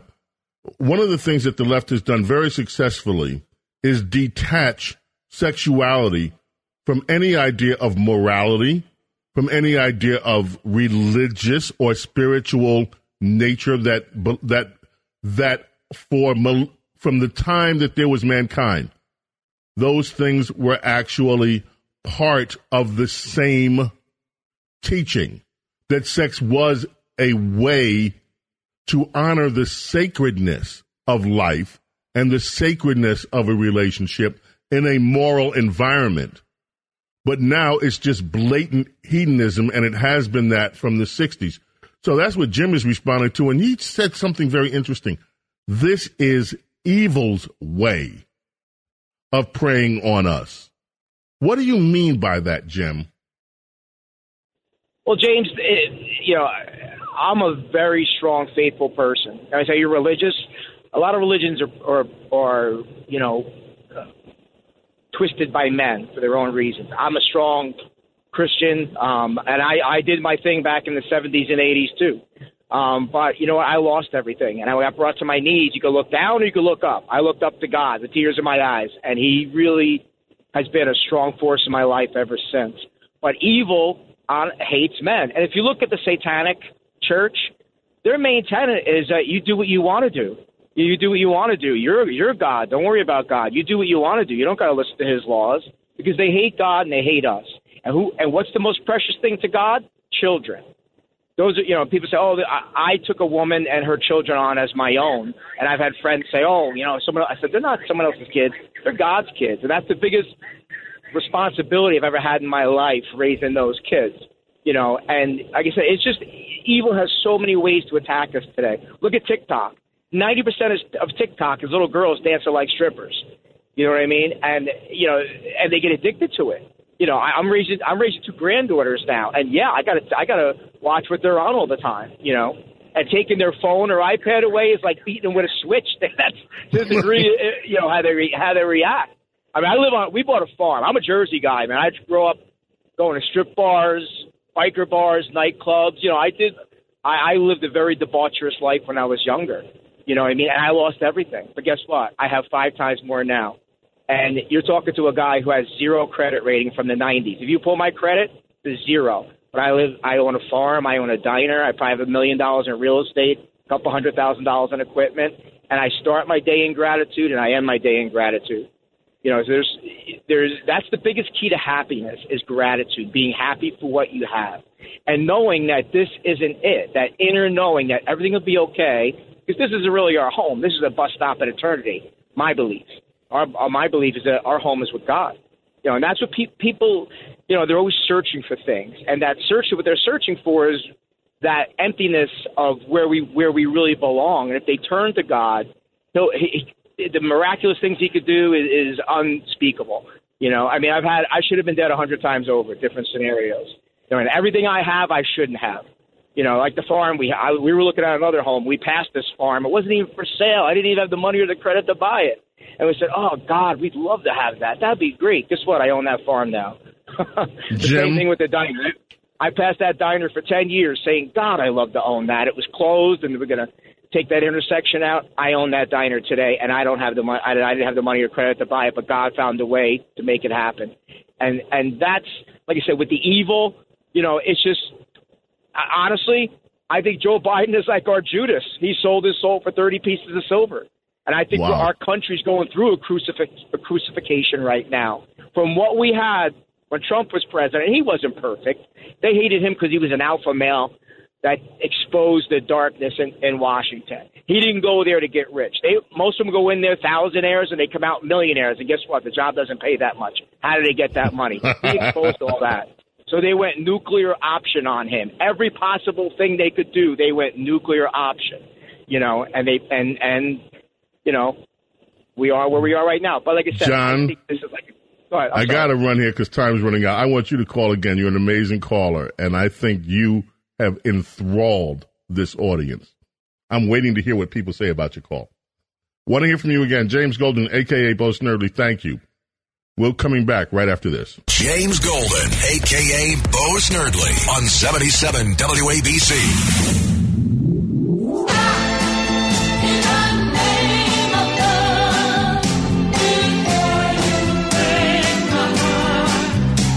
Diana Ross and the Supremes from the glory days of Motown bring us back on WABC, New York City.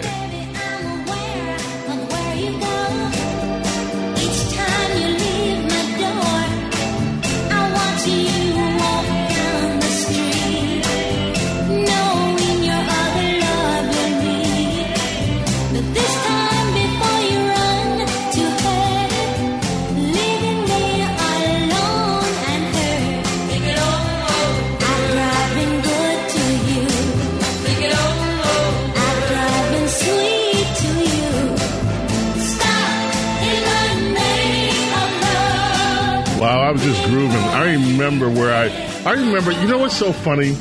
I remember hearing a lot of these songs on the AM radio in the car.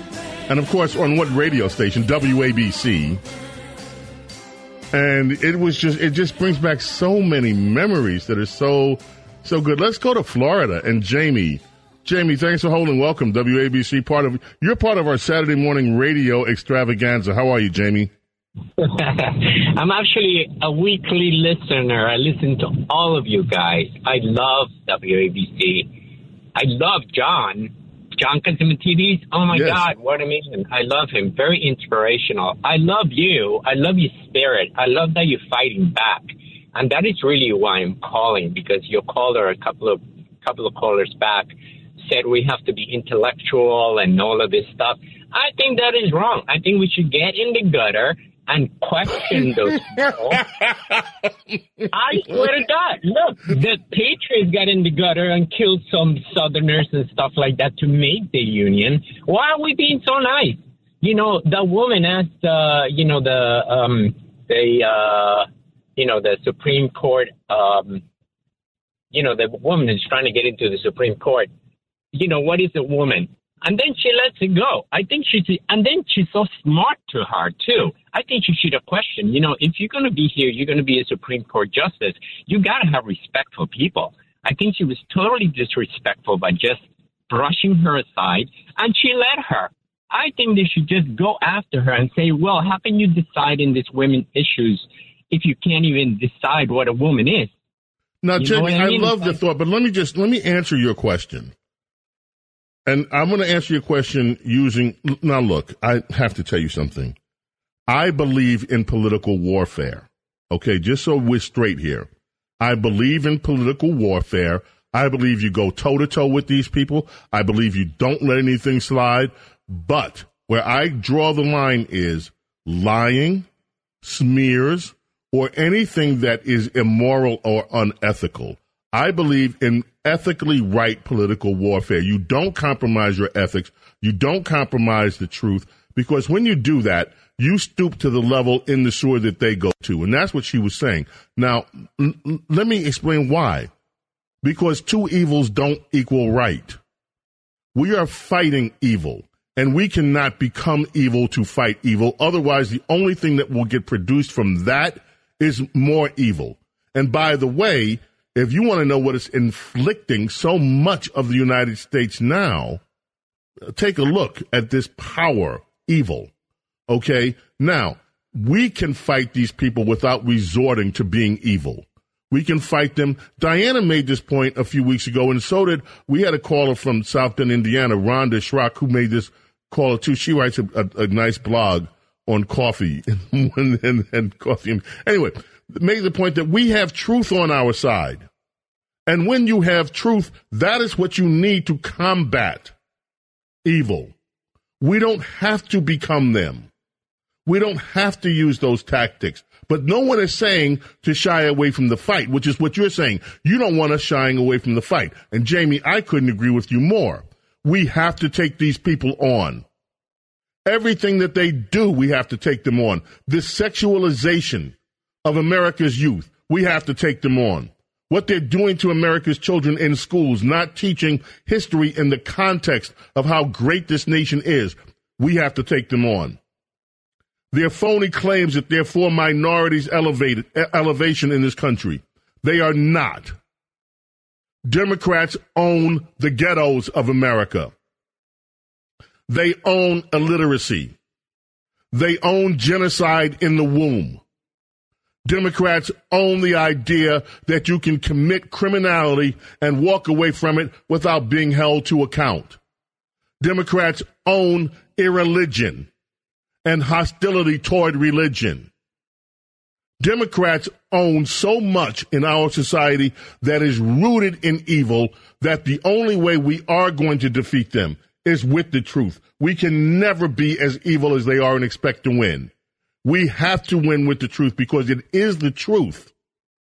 Not smearing people, not lying about them, but taking on these issues that will persuade people over the long term that we are right.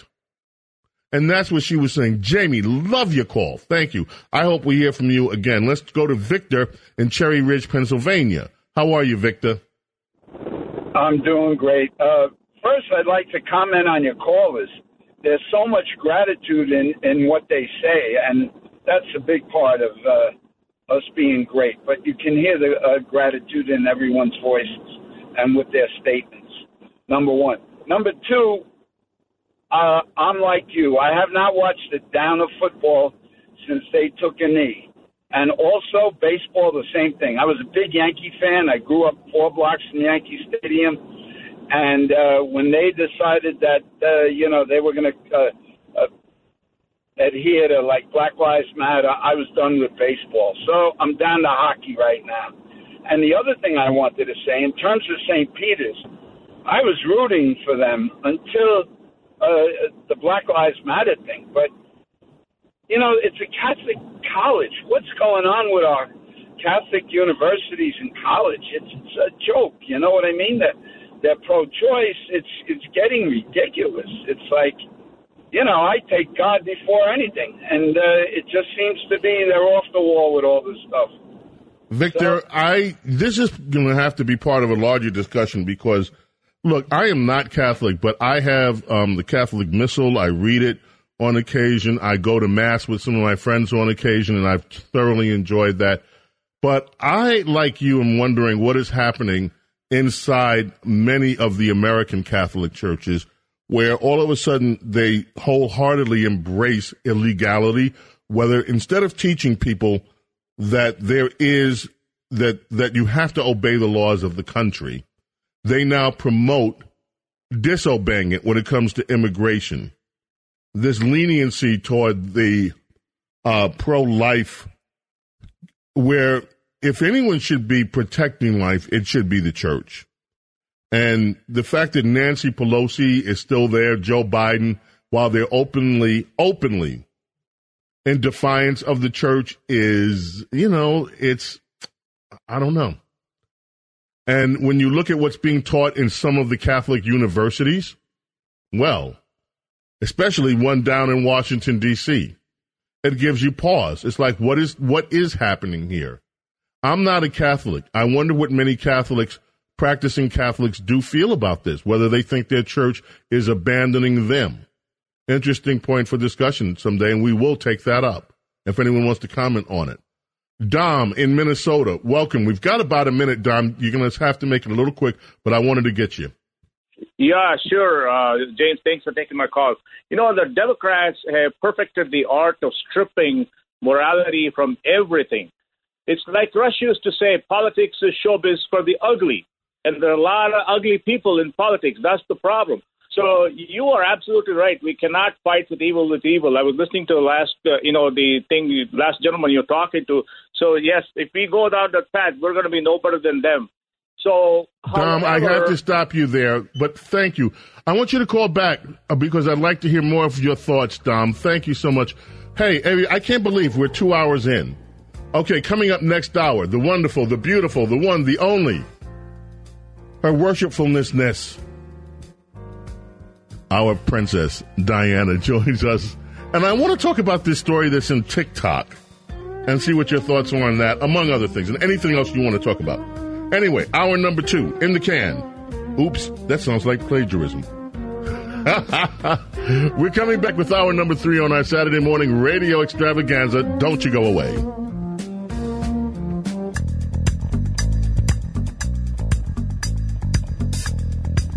It's James Golden, a.k.a. Bo Snerdley, on 77 WABC, the crown jewel of American radio.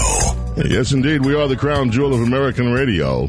If you'd like to be part of our Saturday morning radio extravaganza, all you have to do, pick up your telephone, hit us. 800-848-WABC, 800-848-WABC. Okay, I see a call coming up that I'm going to have to take. Even before I get to the story that I wanted to do, because I don't want this guy to get tired of waiting and hang up. I don't want any of you on hold to get tired of waiting and hang up. We're going to try to get to as many calls, all of them, if we can, before we say hello to the next hour and Larry Kudlow, who comes up after the show. And believe me, in these times of economic peril under Joe Biden, we need Larry Kudlow's knowledge and advice more than ever.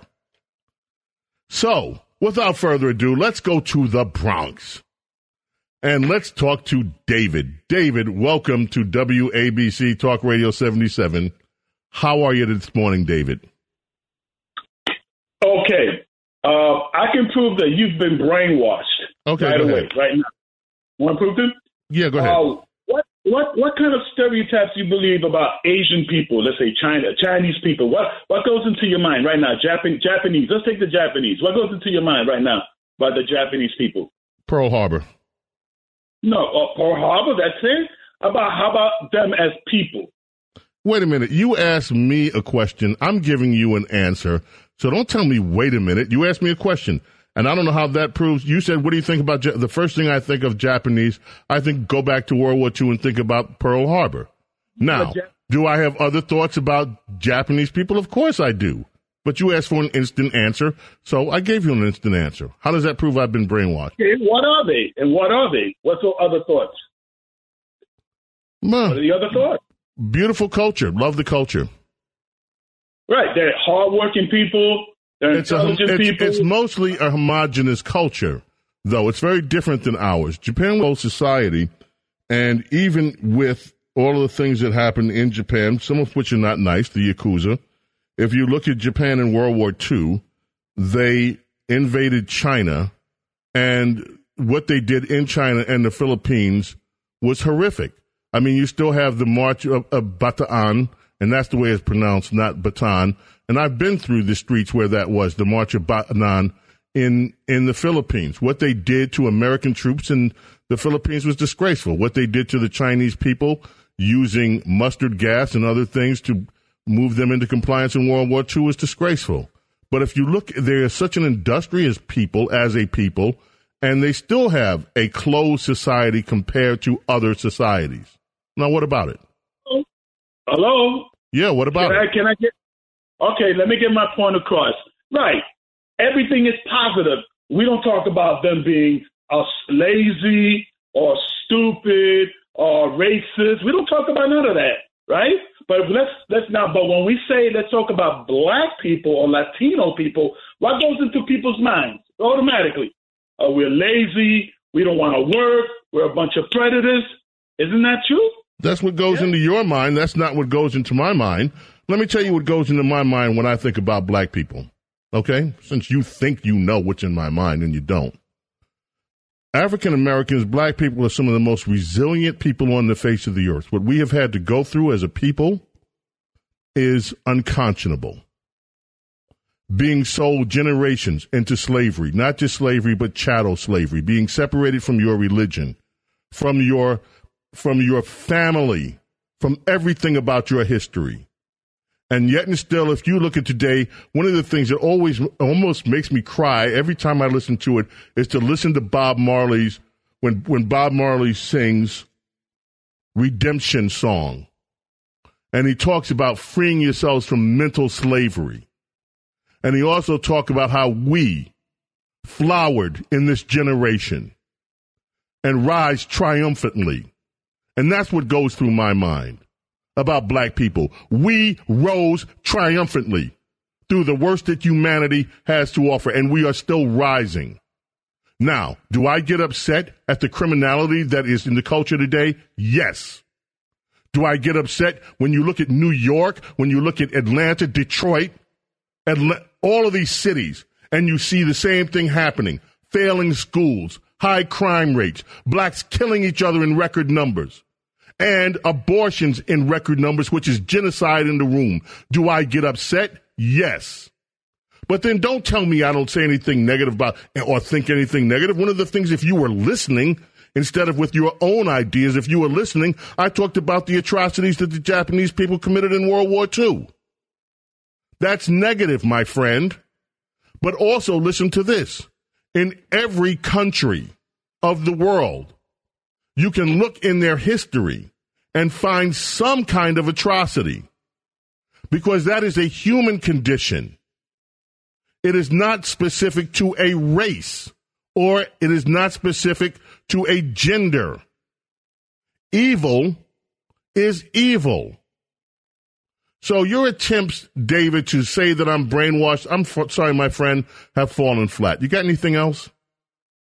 Can I speak? Can I speak my mind now? Yes, Hello? you can. Go ahead. Okay. Go ahead. All right, I'm going to speak my mind. This is what the system does. I know. We know about the poverty and the oppression that blacks and Latinos have gone through. But let's be real. This is how the society for over 40, 50 years of my life, this is what they think of us. This is a system you so proudly defend. Huh? You've been brainwashed. Now, David, I know some of the best workers. Can I David, get some guess of the what? Guess what? No, leave him up. Leave him up. David, whether you want to hear this, and I David, some of the most intelligent people that I've come across, the hardest working people that I've come have been black people. Yes. Latino.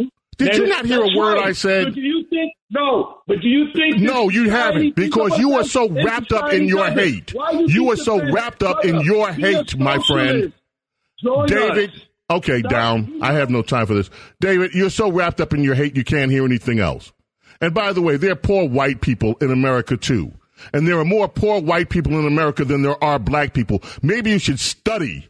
Instead of running your mouth, maybe you should actually study and stop being such a hateful person when you look out into this country. You're the one that's brainwashed. You've been brainwashed by your hatred of your fellow man. That's what you've been by. You can't stand the country you're living in because you bought into it. You can't stand the country that your ancestors gave their blood, sweat, and tears to help build because you're so wrapped up in your own hate. It's not me that's brainwashed, my friend. It is you. You can try again another day, but I'm done for today. I can't take any more. Bye-bye. Anyway, the story that I wanted to get to, but I saw that up there. I wanted to give the guy a chance. Boy, these guys. You see, folks, this is what comes out of liberal schools, by the way. That caller, that's what your schools are producing. That's the end effect of what they're now teaching and calling critical race theory. That they are the oppressed. That everybody else is wrong. That everybody else is evil. And they're the oppressed victims of life. And they don't stand a chance. Anyway, TikTok. This story comes from the Daily Mail. This story blew my mind this morning, and I usually just go right past this kind of story. Hollywood Hills wife reveals her tips for attracting and marrying wealthy men, and she did this on TikTok. Known only as the Hollywood Hills wife, she preaches about hypergamy, the act of marrying up, and femininity as a tool for attraction in her ongoing series of TikTok videos. She describes her dating guide, Rich, Charming, Sexy Goddess. She uses the term brokey, to refer to men without money or jobs, stressing that these brokies should be avoided at all costs because they don't have anything to offer. And she says there's no such thing as love without money. When are we going to wake up from the brokey fairy tales? She says in one of these clips. She says, you know what true love is? True love is a man loving you and wanting the best for you so much that he's going to pay for your schooling, he's going to pay for your college, so you're not weighted down by debt. She gives advice on how to get noticed by wealthy men. She says you should always look well-groomed. Sit up in your chair if you're out.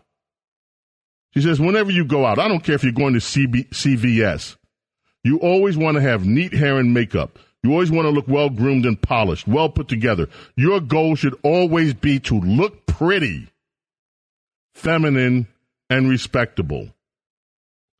You should work on your posture. Never slouch, at least not when you're out in public. The Hollywood Hills wife stresses that if you want to marry rich, that rich guys are put off by women who have absolutely no hobbies. She said you should have a vision and goals for the future you want if you want to bag a rich bachelor. What are the big turnoffs for wealthy men? She said, well, yeah, the rich guys are put off with women who have no hobbies. It's important for you to take the time to find the things that you really love doing yourself. You have to understand, when you're dealing with a wealthy man, it takes more than just having a beautiful face. When you have goals and you two have a conversation, those conversations are going to be filled with passion because you have something to look forward to. She says women that are too easy are going to have trouble finding a suitor.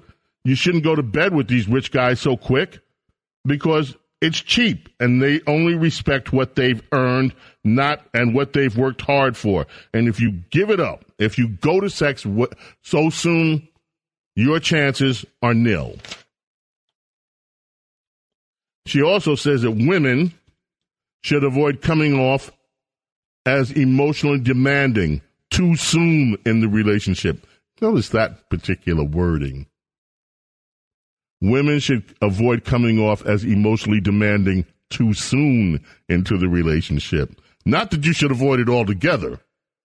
Wait till you have them nailed. Then you can become emotionally demanding. You want to come off as calm, rational, all around put together. The truth is sometimes the universe sends us the perfect person, and we're the ones who drop the ball. Boy, there is somebody I wish would hear that. Sometimes the universe sends us the perfect person, and we're the ones who drop the ball. Even if you've never lived this lifestyle before, it's time for you to realize and understand it is you, she says to women, it is you that hold the power in a relationship, not the man. So, I ask, what do you think about all this? Interesting. When we get back, ladies and gentlemen, our very own, the one and only Princess Di joins us, and we are coming right back after this. Welcome to the golden age of radio. James Golden, a.k.a. Bo Snerdley, is on 77 WABC.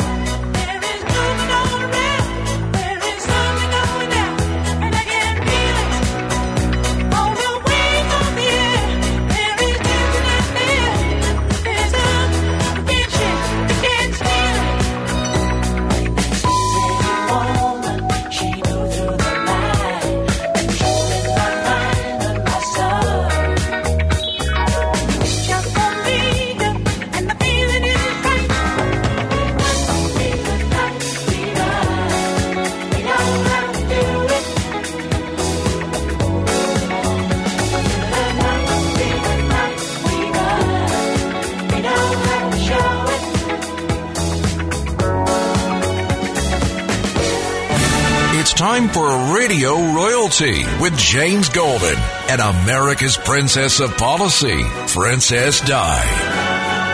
That's right, ladies and gentlemen. It is that time for her royalness, her highnessness, her intellectualness, her clarityness, and everything else, ness. Man, I was still grooving on Queen Princess Diana. I'm not elevating you to Queen yet. Princess Diana, do you still have your platform shoes somewhere? Probably. I was listening to that, to Night Fever, coming back in, Your Highnessness, and I remembered, I had a flashback. I had these red platform shoes that were like, I don't know, 5 inches off the ground. And I was actually, did I used to wear that stuff?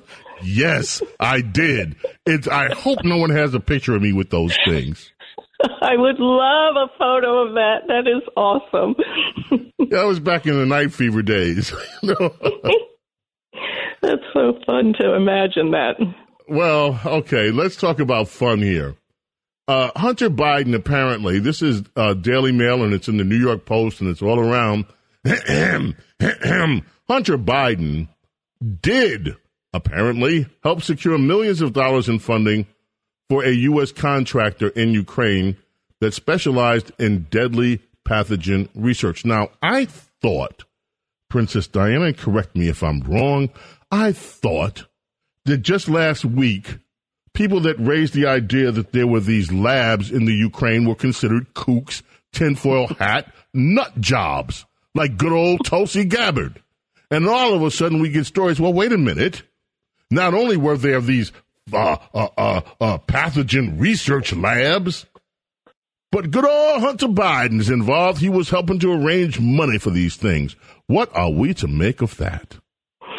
Well, the first I heard of this was what I considered war propaganda, because Russia raised this information first.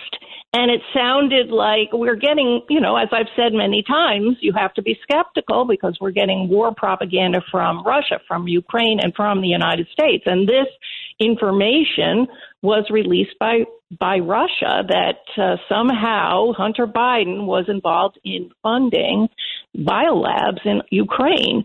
And it sounded so beyond reality that I thought, oh, come on, let's find out more. Well, it turns out the actual emails have been released. This may well be from the second laptop that may have been lost. If you remember, in the one laptop we're aware of, Hunter Biden there's a video where he says that Russia stole another laptop when he was in a drunken stupor or drug-induced stupor.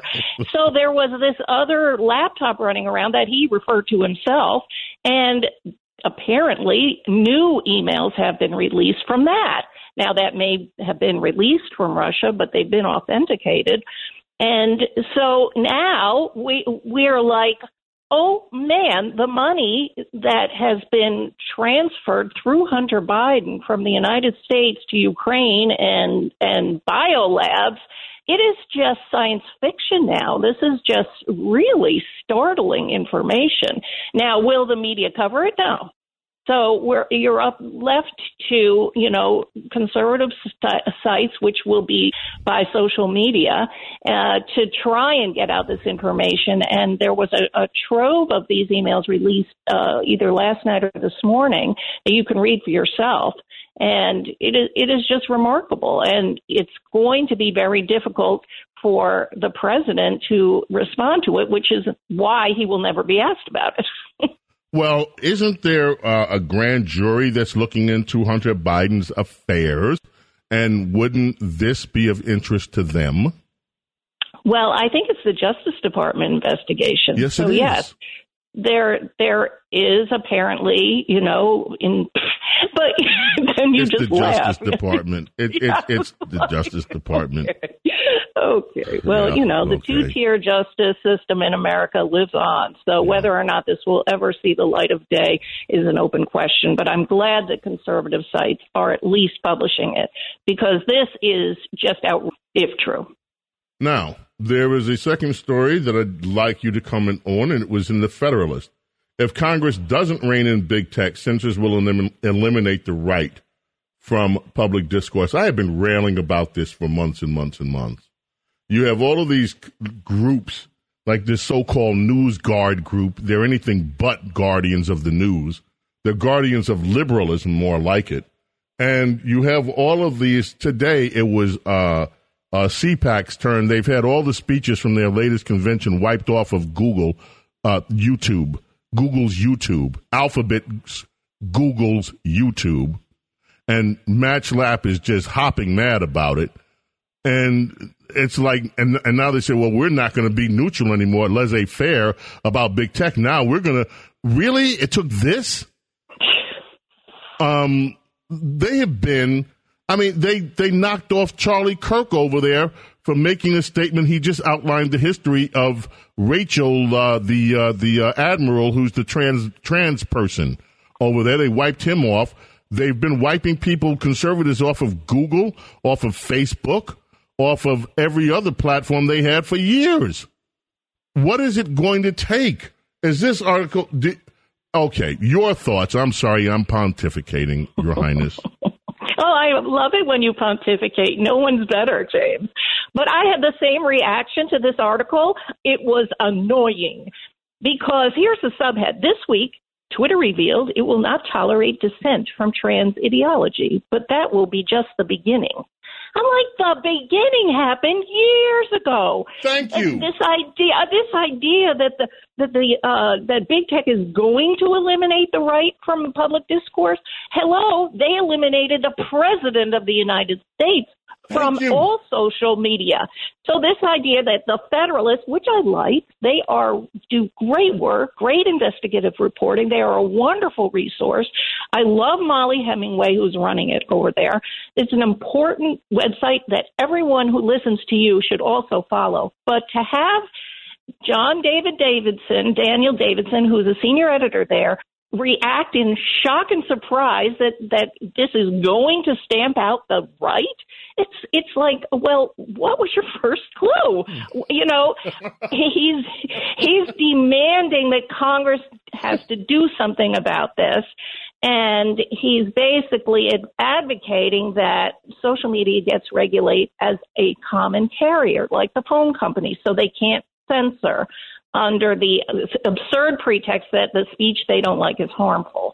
Well, yes, that would have been wonderful for the Republicans to actually do when they had power, and they have, you know, every now and again they hold hearings where they call up big tech and put them on the carpet supposedly, but then there is no hint that there's any legislation down the pike, and if and when the Republicans take power again, I don't get the sense that this is legislation waiting to happen. I think this is the most important thing a Republican Congress could do, and to be signed by a future Republican president, is to protect the civil rights of all Americans, and that is especially including free speech, including, as our boss used to say, Rush Limbaugh used to say, the First Amendment was written specifically for political speech. Absolutely. And that is what is being stamped out. So I'm a little annoyed at the article, but of course the article is correct. And this is job one of a future Republican president to sign. If they have the cojones to do it. Did you hear, incidentally, the Hollywood wife's advice on how to marry up? Well, do you remember Rush used to always say, women marry up? Yes. Yes.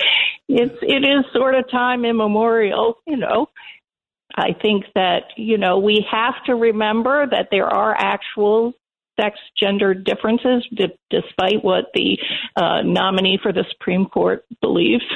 There's a difference. What does she believe? I'm not sure, except for this CRT business over at Georgetown Day School. I don't know what she believes at all. Well, she's a leftist, so you know what she believes. Oh, that's true, too. She's a radical leftist. I love this term brokey. Women should stay away from brokies, men without jobs or money, because they have nothing, absolutely nothing to offer. Well, that is sort of old school, you know, where you basically husband shop looking at who's successful. I don't think that's what all of us do, but that is, you know, old school advice. I got to read a couple of things from the Babylon Bee, which made me laugh. Are you a woman? 12 signs to look for. Are you always cold? That's number one. Have you ever decorated a bed with 6 or more pillows? Can you tell the difference between cream white and rustic farmhouse white? That is true. Women really do get into the various shades of paint, and men see things much more plainly in general, except for the decorating world has a lot of men who do see those two differences. Yeah. Let's not go there. Okay. And have you run into a curb in the past 24 hours? Does it take you over 3 hours to decide what you want to eat? Do you find simple movie plots hard to follow? I do admit to that. That is one of the things that annoys my husband when I ask him, what's going on? What this person is this a good guy or a bad guy? It's just, I can be irritating trying to follow a simple movie plot. So I know I'm a woman. And here's the one that's universal. Do you frequently describe your emotional state as fine when you are not, in fact, fine? I think all women can identify with that. So I think we need to send that to our Supreme Court nominees in the future so they'll have a better answer. Yeah, I like that, too. You know, that's awesome. Well, Princess Diana, boy, time is moving fast. Thank you once again, illuminating as always, a unique sense of humor as always. And we will join up with you again next week. And meanwhile, just continue to pray that our nation can survive what liberals seem to want to do to it every single week. Prayer is the most powerful thing, and that is a wonderful last line for our conversation. Thank you, Sir James. Thank you, Princess Di. James Golden, a.k.a. Bo Snerdley, we're coming back. More of your calls coming up right after this. Bo knows politics and so much more. A true connection to real New York on 77 WABC. The two Phils bring us back. Phil Collins and Philip Bailey,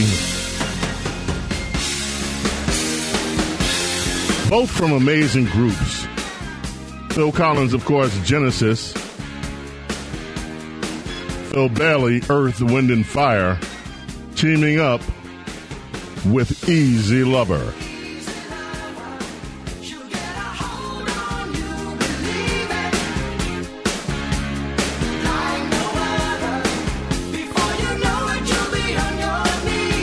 This was a fun video to watch.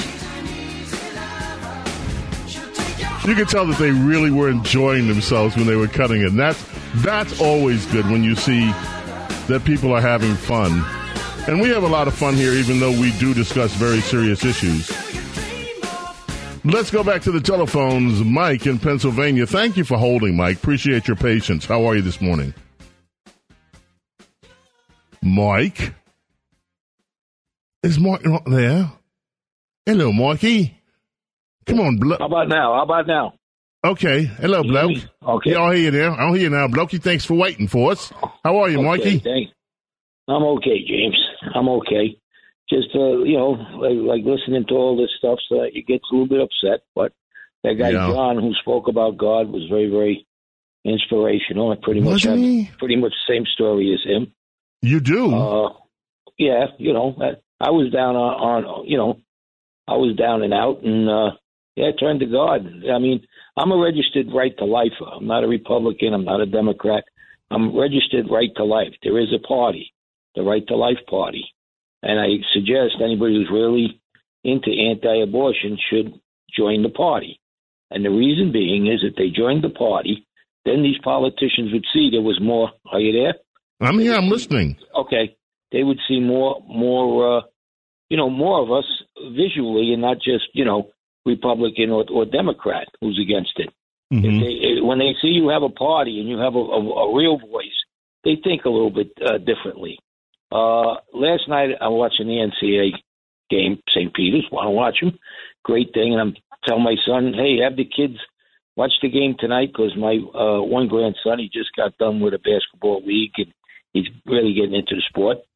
And I told him, you got to watch this game. Got to watch these guys. I want them to watch college games too, so they see that school is fun.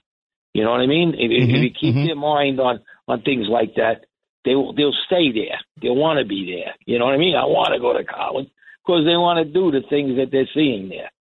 But what got me was all of a sudden they had a commercial, and I'm watching this silly commercial. First I thought it was for the Special Olympics, but it was for and it's the month of the woman now. Trans woman athletes, how they'll be competing and all.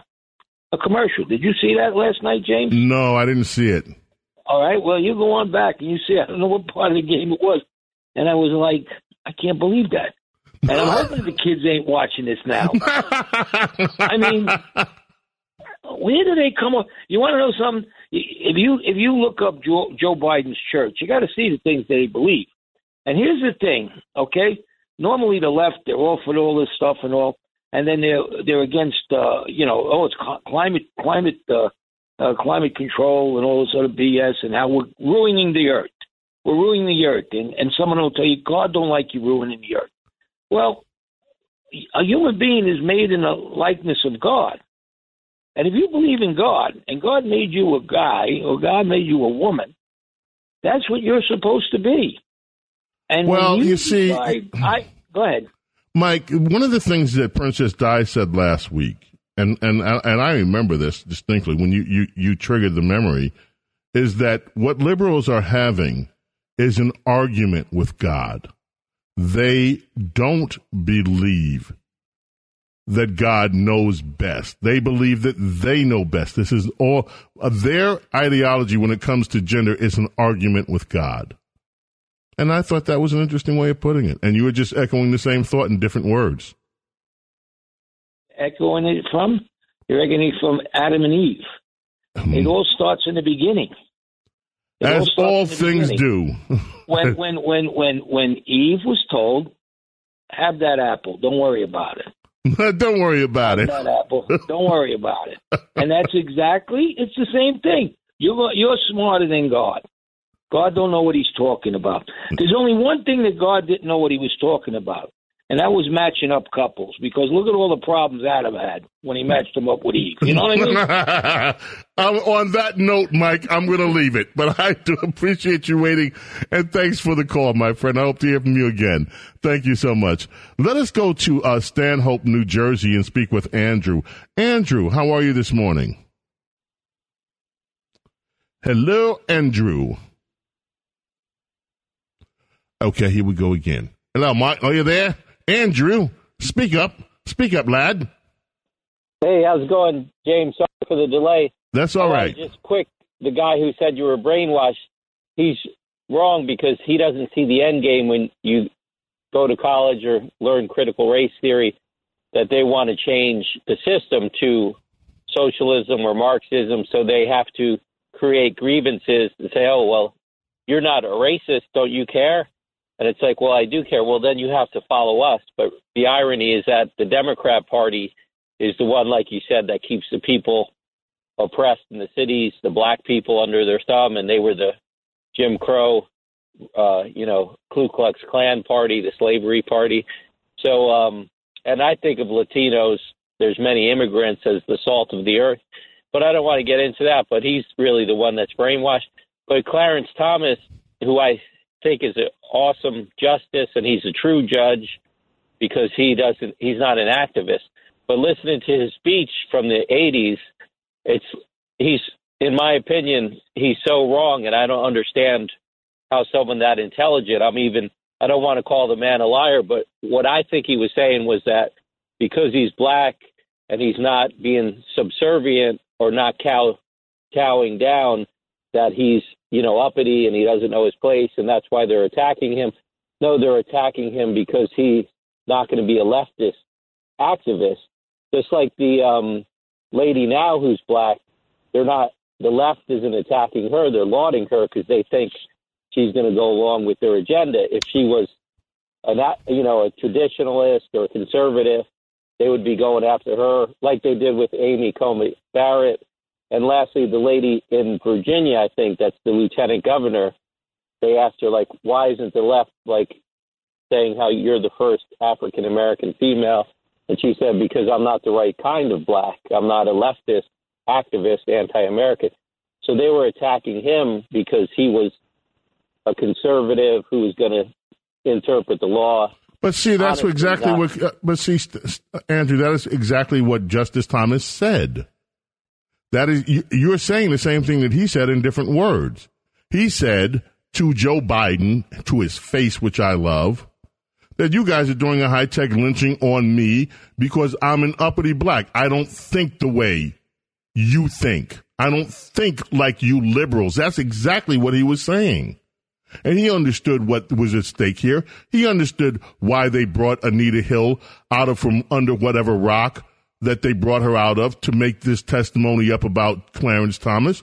He understood the reason. It was an ideological warfare. And that's what he was saying to them. So your interpretation is right.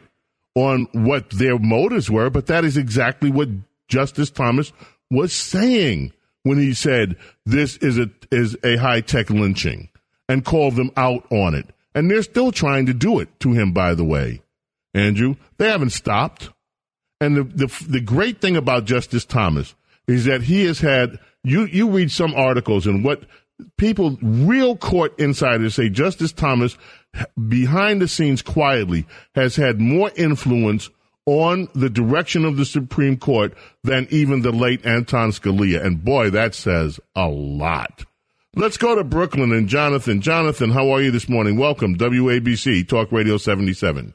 I'd like to ask you, what evidence do you have that God exists, and what God are we talking about? Well, I'm talking about God, the God. And what evidence do I have that he exists? I don't have to have evidence that he exists. What evidence do you have that he doesn't? Well, I don't have any evidence. I'm sorry, I don't know. But what evidence? So look, these are matters of faith, Jonathan. These are matters of faith. And faith is also an individual thing. People can have, look, here's the thing. The human intellect is sometimes the gatekeeper towards spiritual understanding, because you can wrap yourself up in all these intellectual arguments and get lost in it and never identify the other part of your being that has intrinsic knowledge from within. Now, I can't connect you to that part of your life if you don't have it, but I can connect me to that part of my life, and I don't need quote-unquote proof. What I have is the proof. The fact that I am in my body, this soul is in the body, is the proof. The fact that when I look at the universe says and see the wonder of creation, that is the proof. But the proof is a direct perception. It is a personal relationship that people have with their creator. And if you don't have that relationship, no one can convince you of it. And I'm not trying to. I don't proselytize to people. Look, this is your life. If you want to lead it without God in your life, cool. Have a good life. For me, I'm not trying to tell anybody how else they should live. I'm just content with how I should live. Okay? And we're all imperfect beings, and even when we try to live that way, we constantly have to pick ourselves up from falling, no matter what. So more power to you. Appreciate the call. Jay, Ohio. Thank you for calling. WABC Talk Radio 77. You're on with James Golden, a.k.a. Bo Snerdley. Hi. Go for it, Jay. Yeah, man. I think nobody could have said it better than the way you said it about your spirituality, which a lot of people they're not in touch with spirituality. The fact that they have a physical and they also have a spiritual being.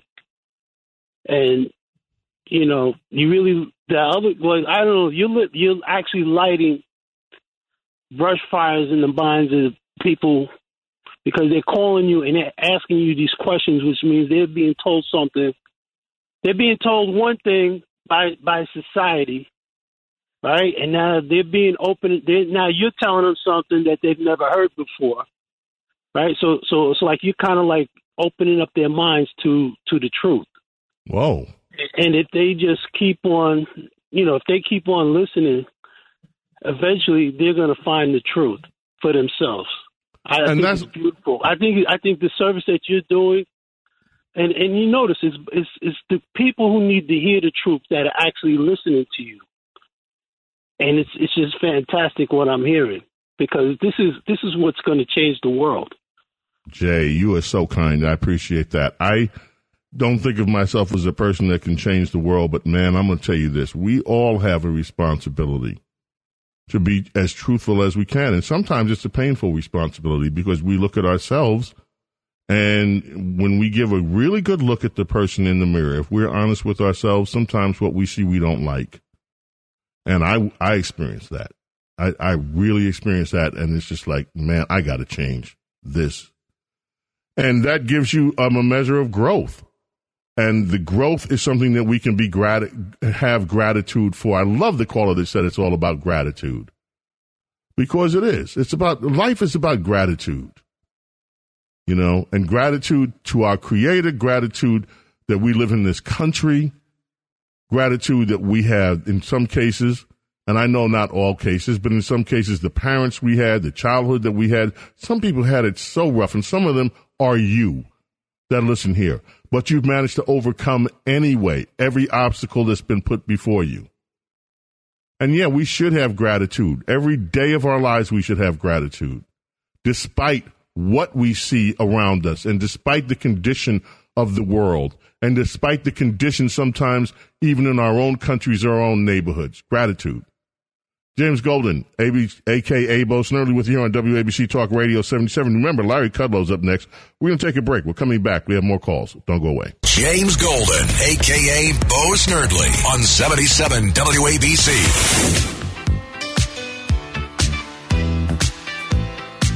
This is Change. That's the name of the group, Change. The Glow of Love is the song. If we wait long enough, we'll hear the vocals, and then you should instantly realize who's the lead voice of the group Change.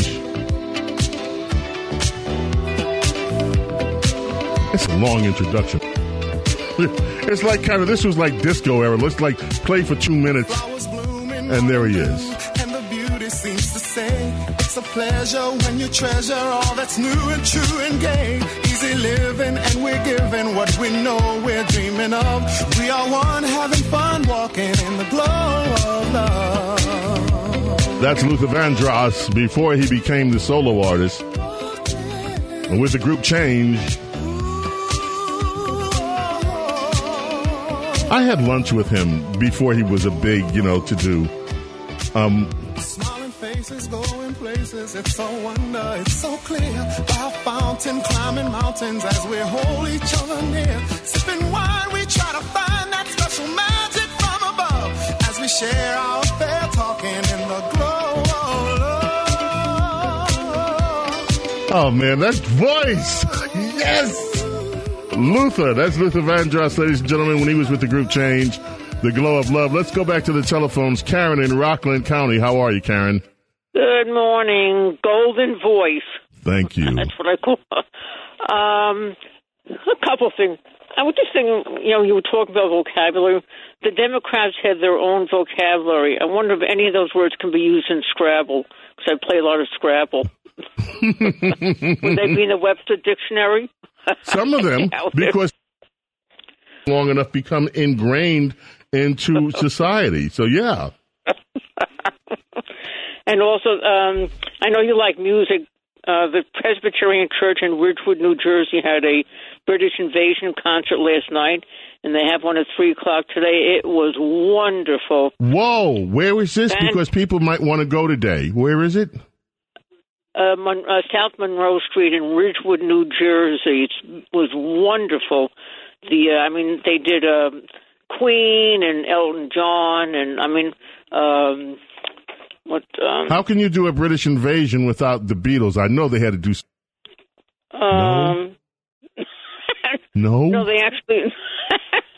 How can you do a British Invasion concert and not do the Beatles or the Stones? No, they didn't do the Stones. They did. I can't find that. I was listening to Some Girls the other day, and I was like, one of these days we need to play that one as a bumper too. But I'm glad you had a great time, and maybe people will go see it today, Karen. Anything else on your mind, my dear? Yeah, why don't they question Pelosi and Schumer and Hunter Biden and Joe Biden as far as, they don't want to ever be questioned about anything, but they want to question everybody else. And that is because they cannot give you the answers. Now, Nancy Pelosi and Chuck Schumer do have weekly press conferences, and I watch them sometimes, and they do get questions. But the kind of questions that you're hoping that they get, no, they don't come up because the press corps is liberal, and they know that. And when occasionally, like when Kerry Pickett, she's a reporter with the Washington Times. When Kerry asked Pelosi a question, Pelosi snaps.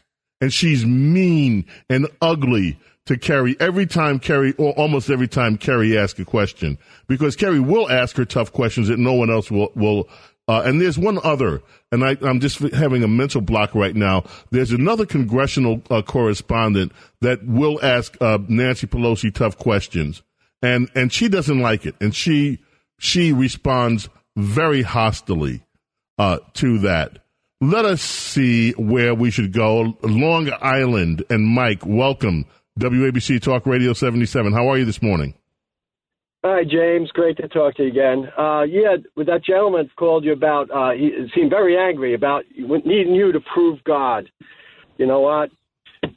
Wake up every morning, look out the window, look at the sunrise, go to bed in the evening, see the sunset, night, you see the stars.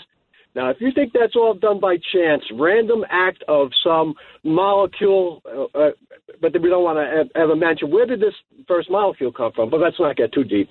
You know, this all happening by chance is really, that's is trying to figure out what infinity is.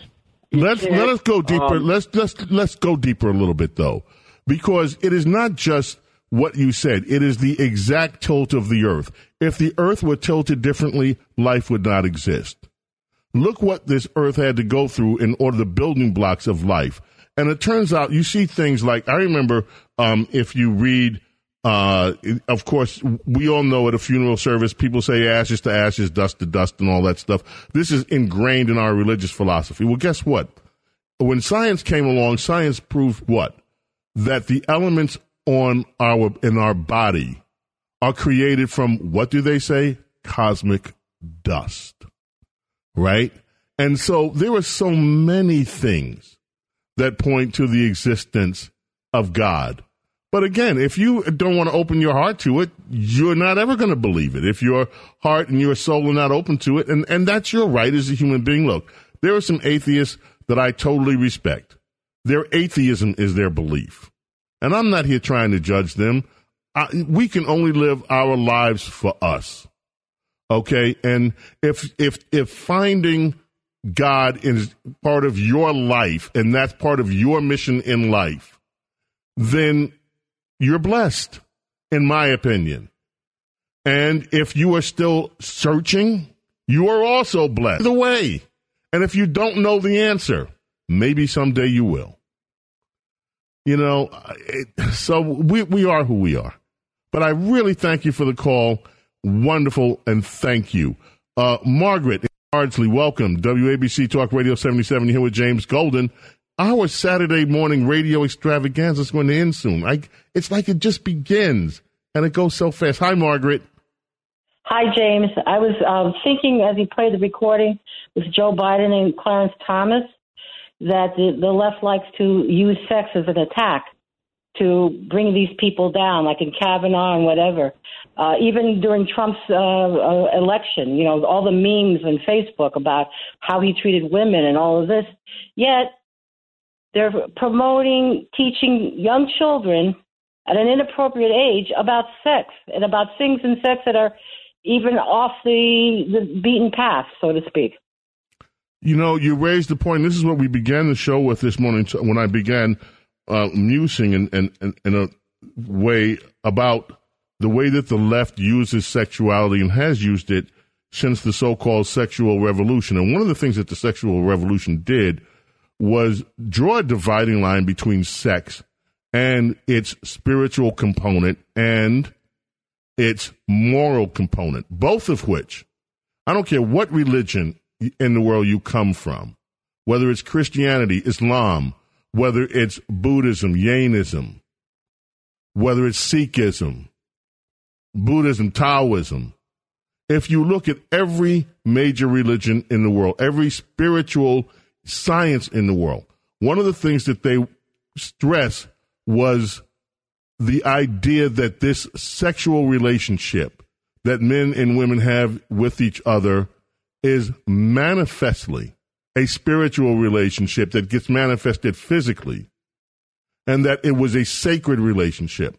And all of that now has been removed from sex. It is just a physical thing that takes place between people, not between a man and woman, but between people. That is what the left has now taught and is trying to teach kids as young as in kindergarten.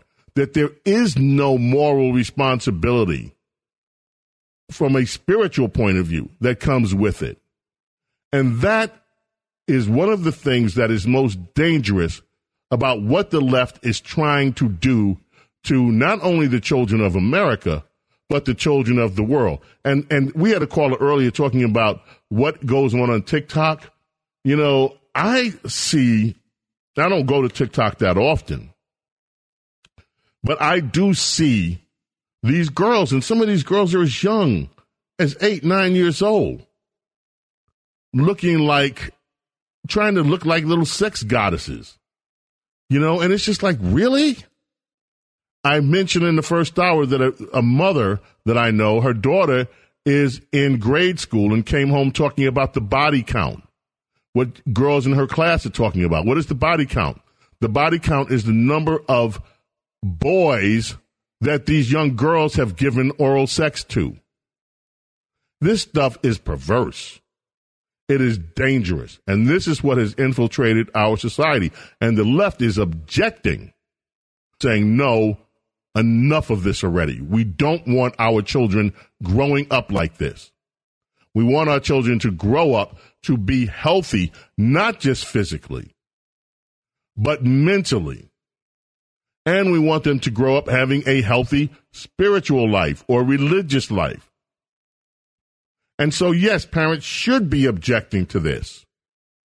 But this stuff has been going on for decades, and folks, we are in for a fight to change it.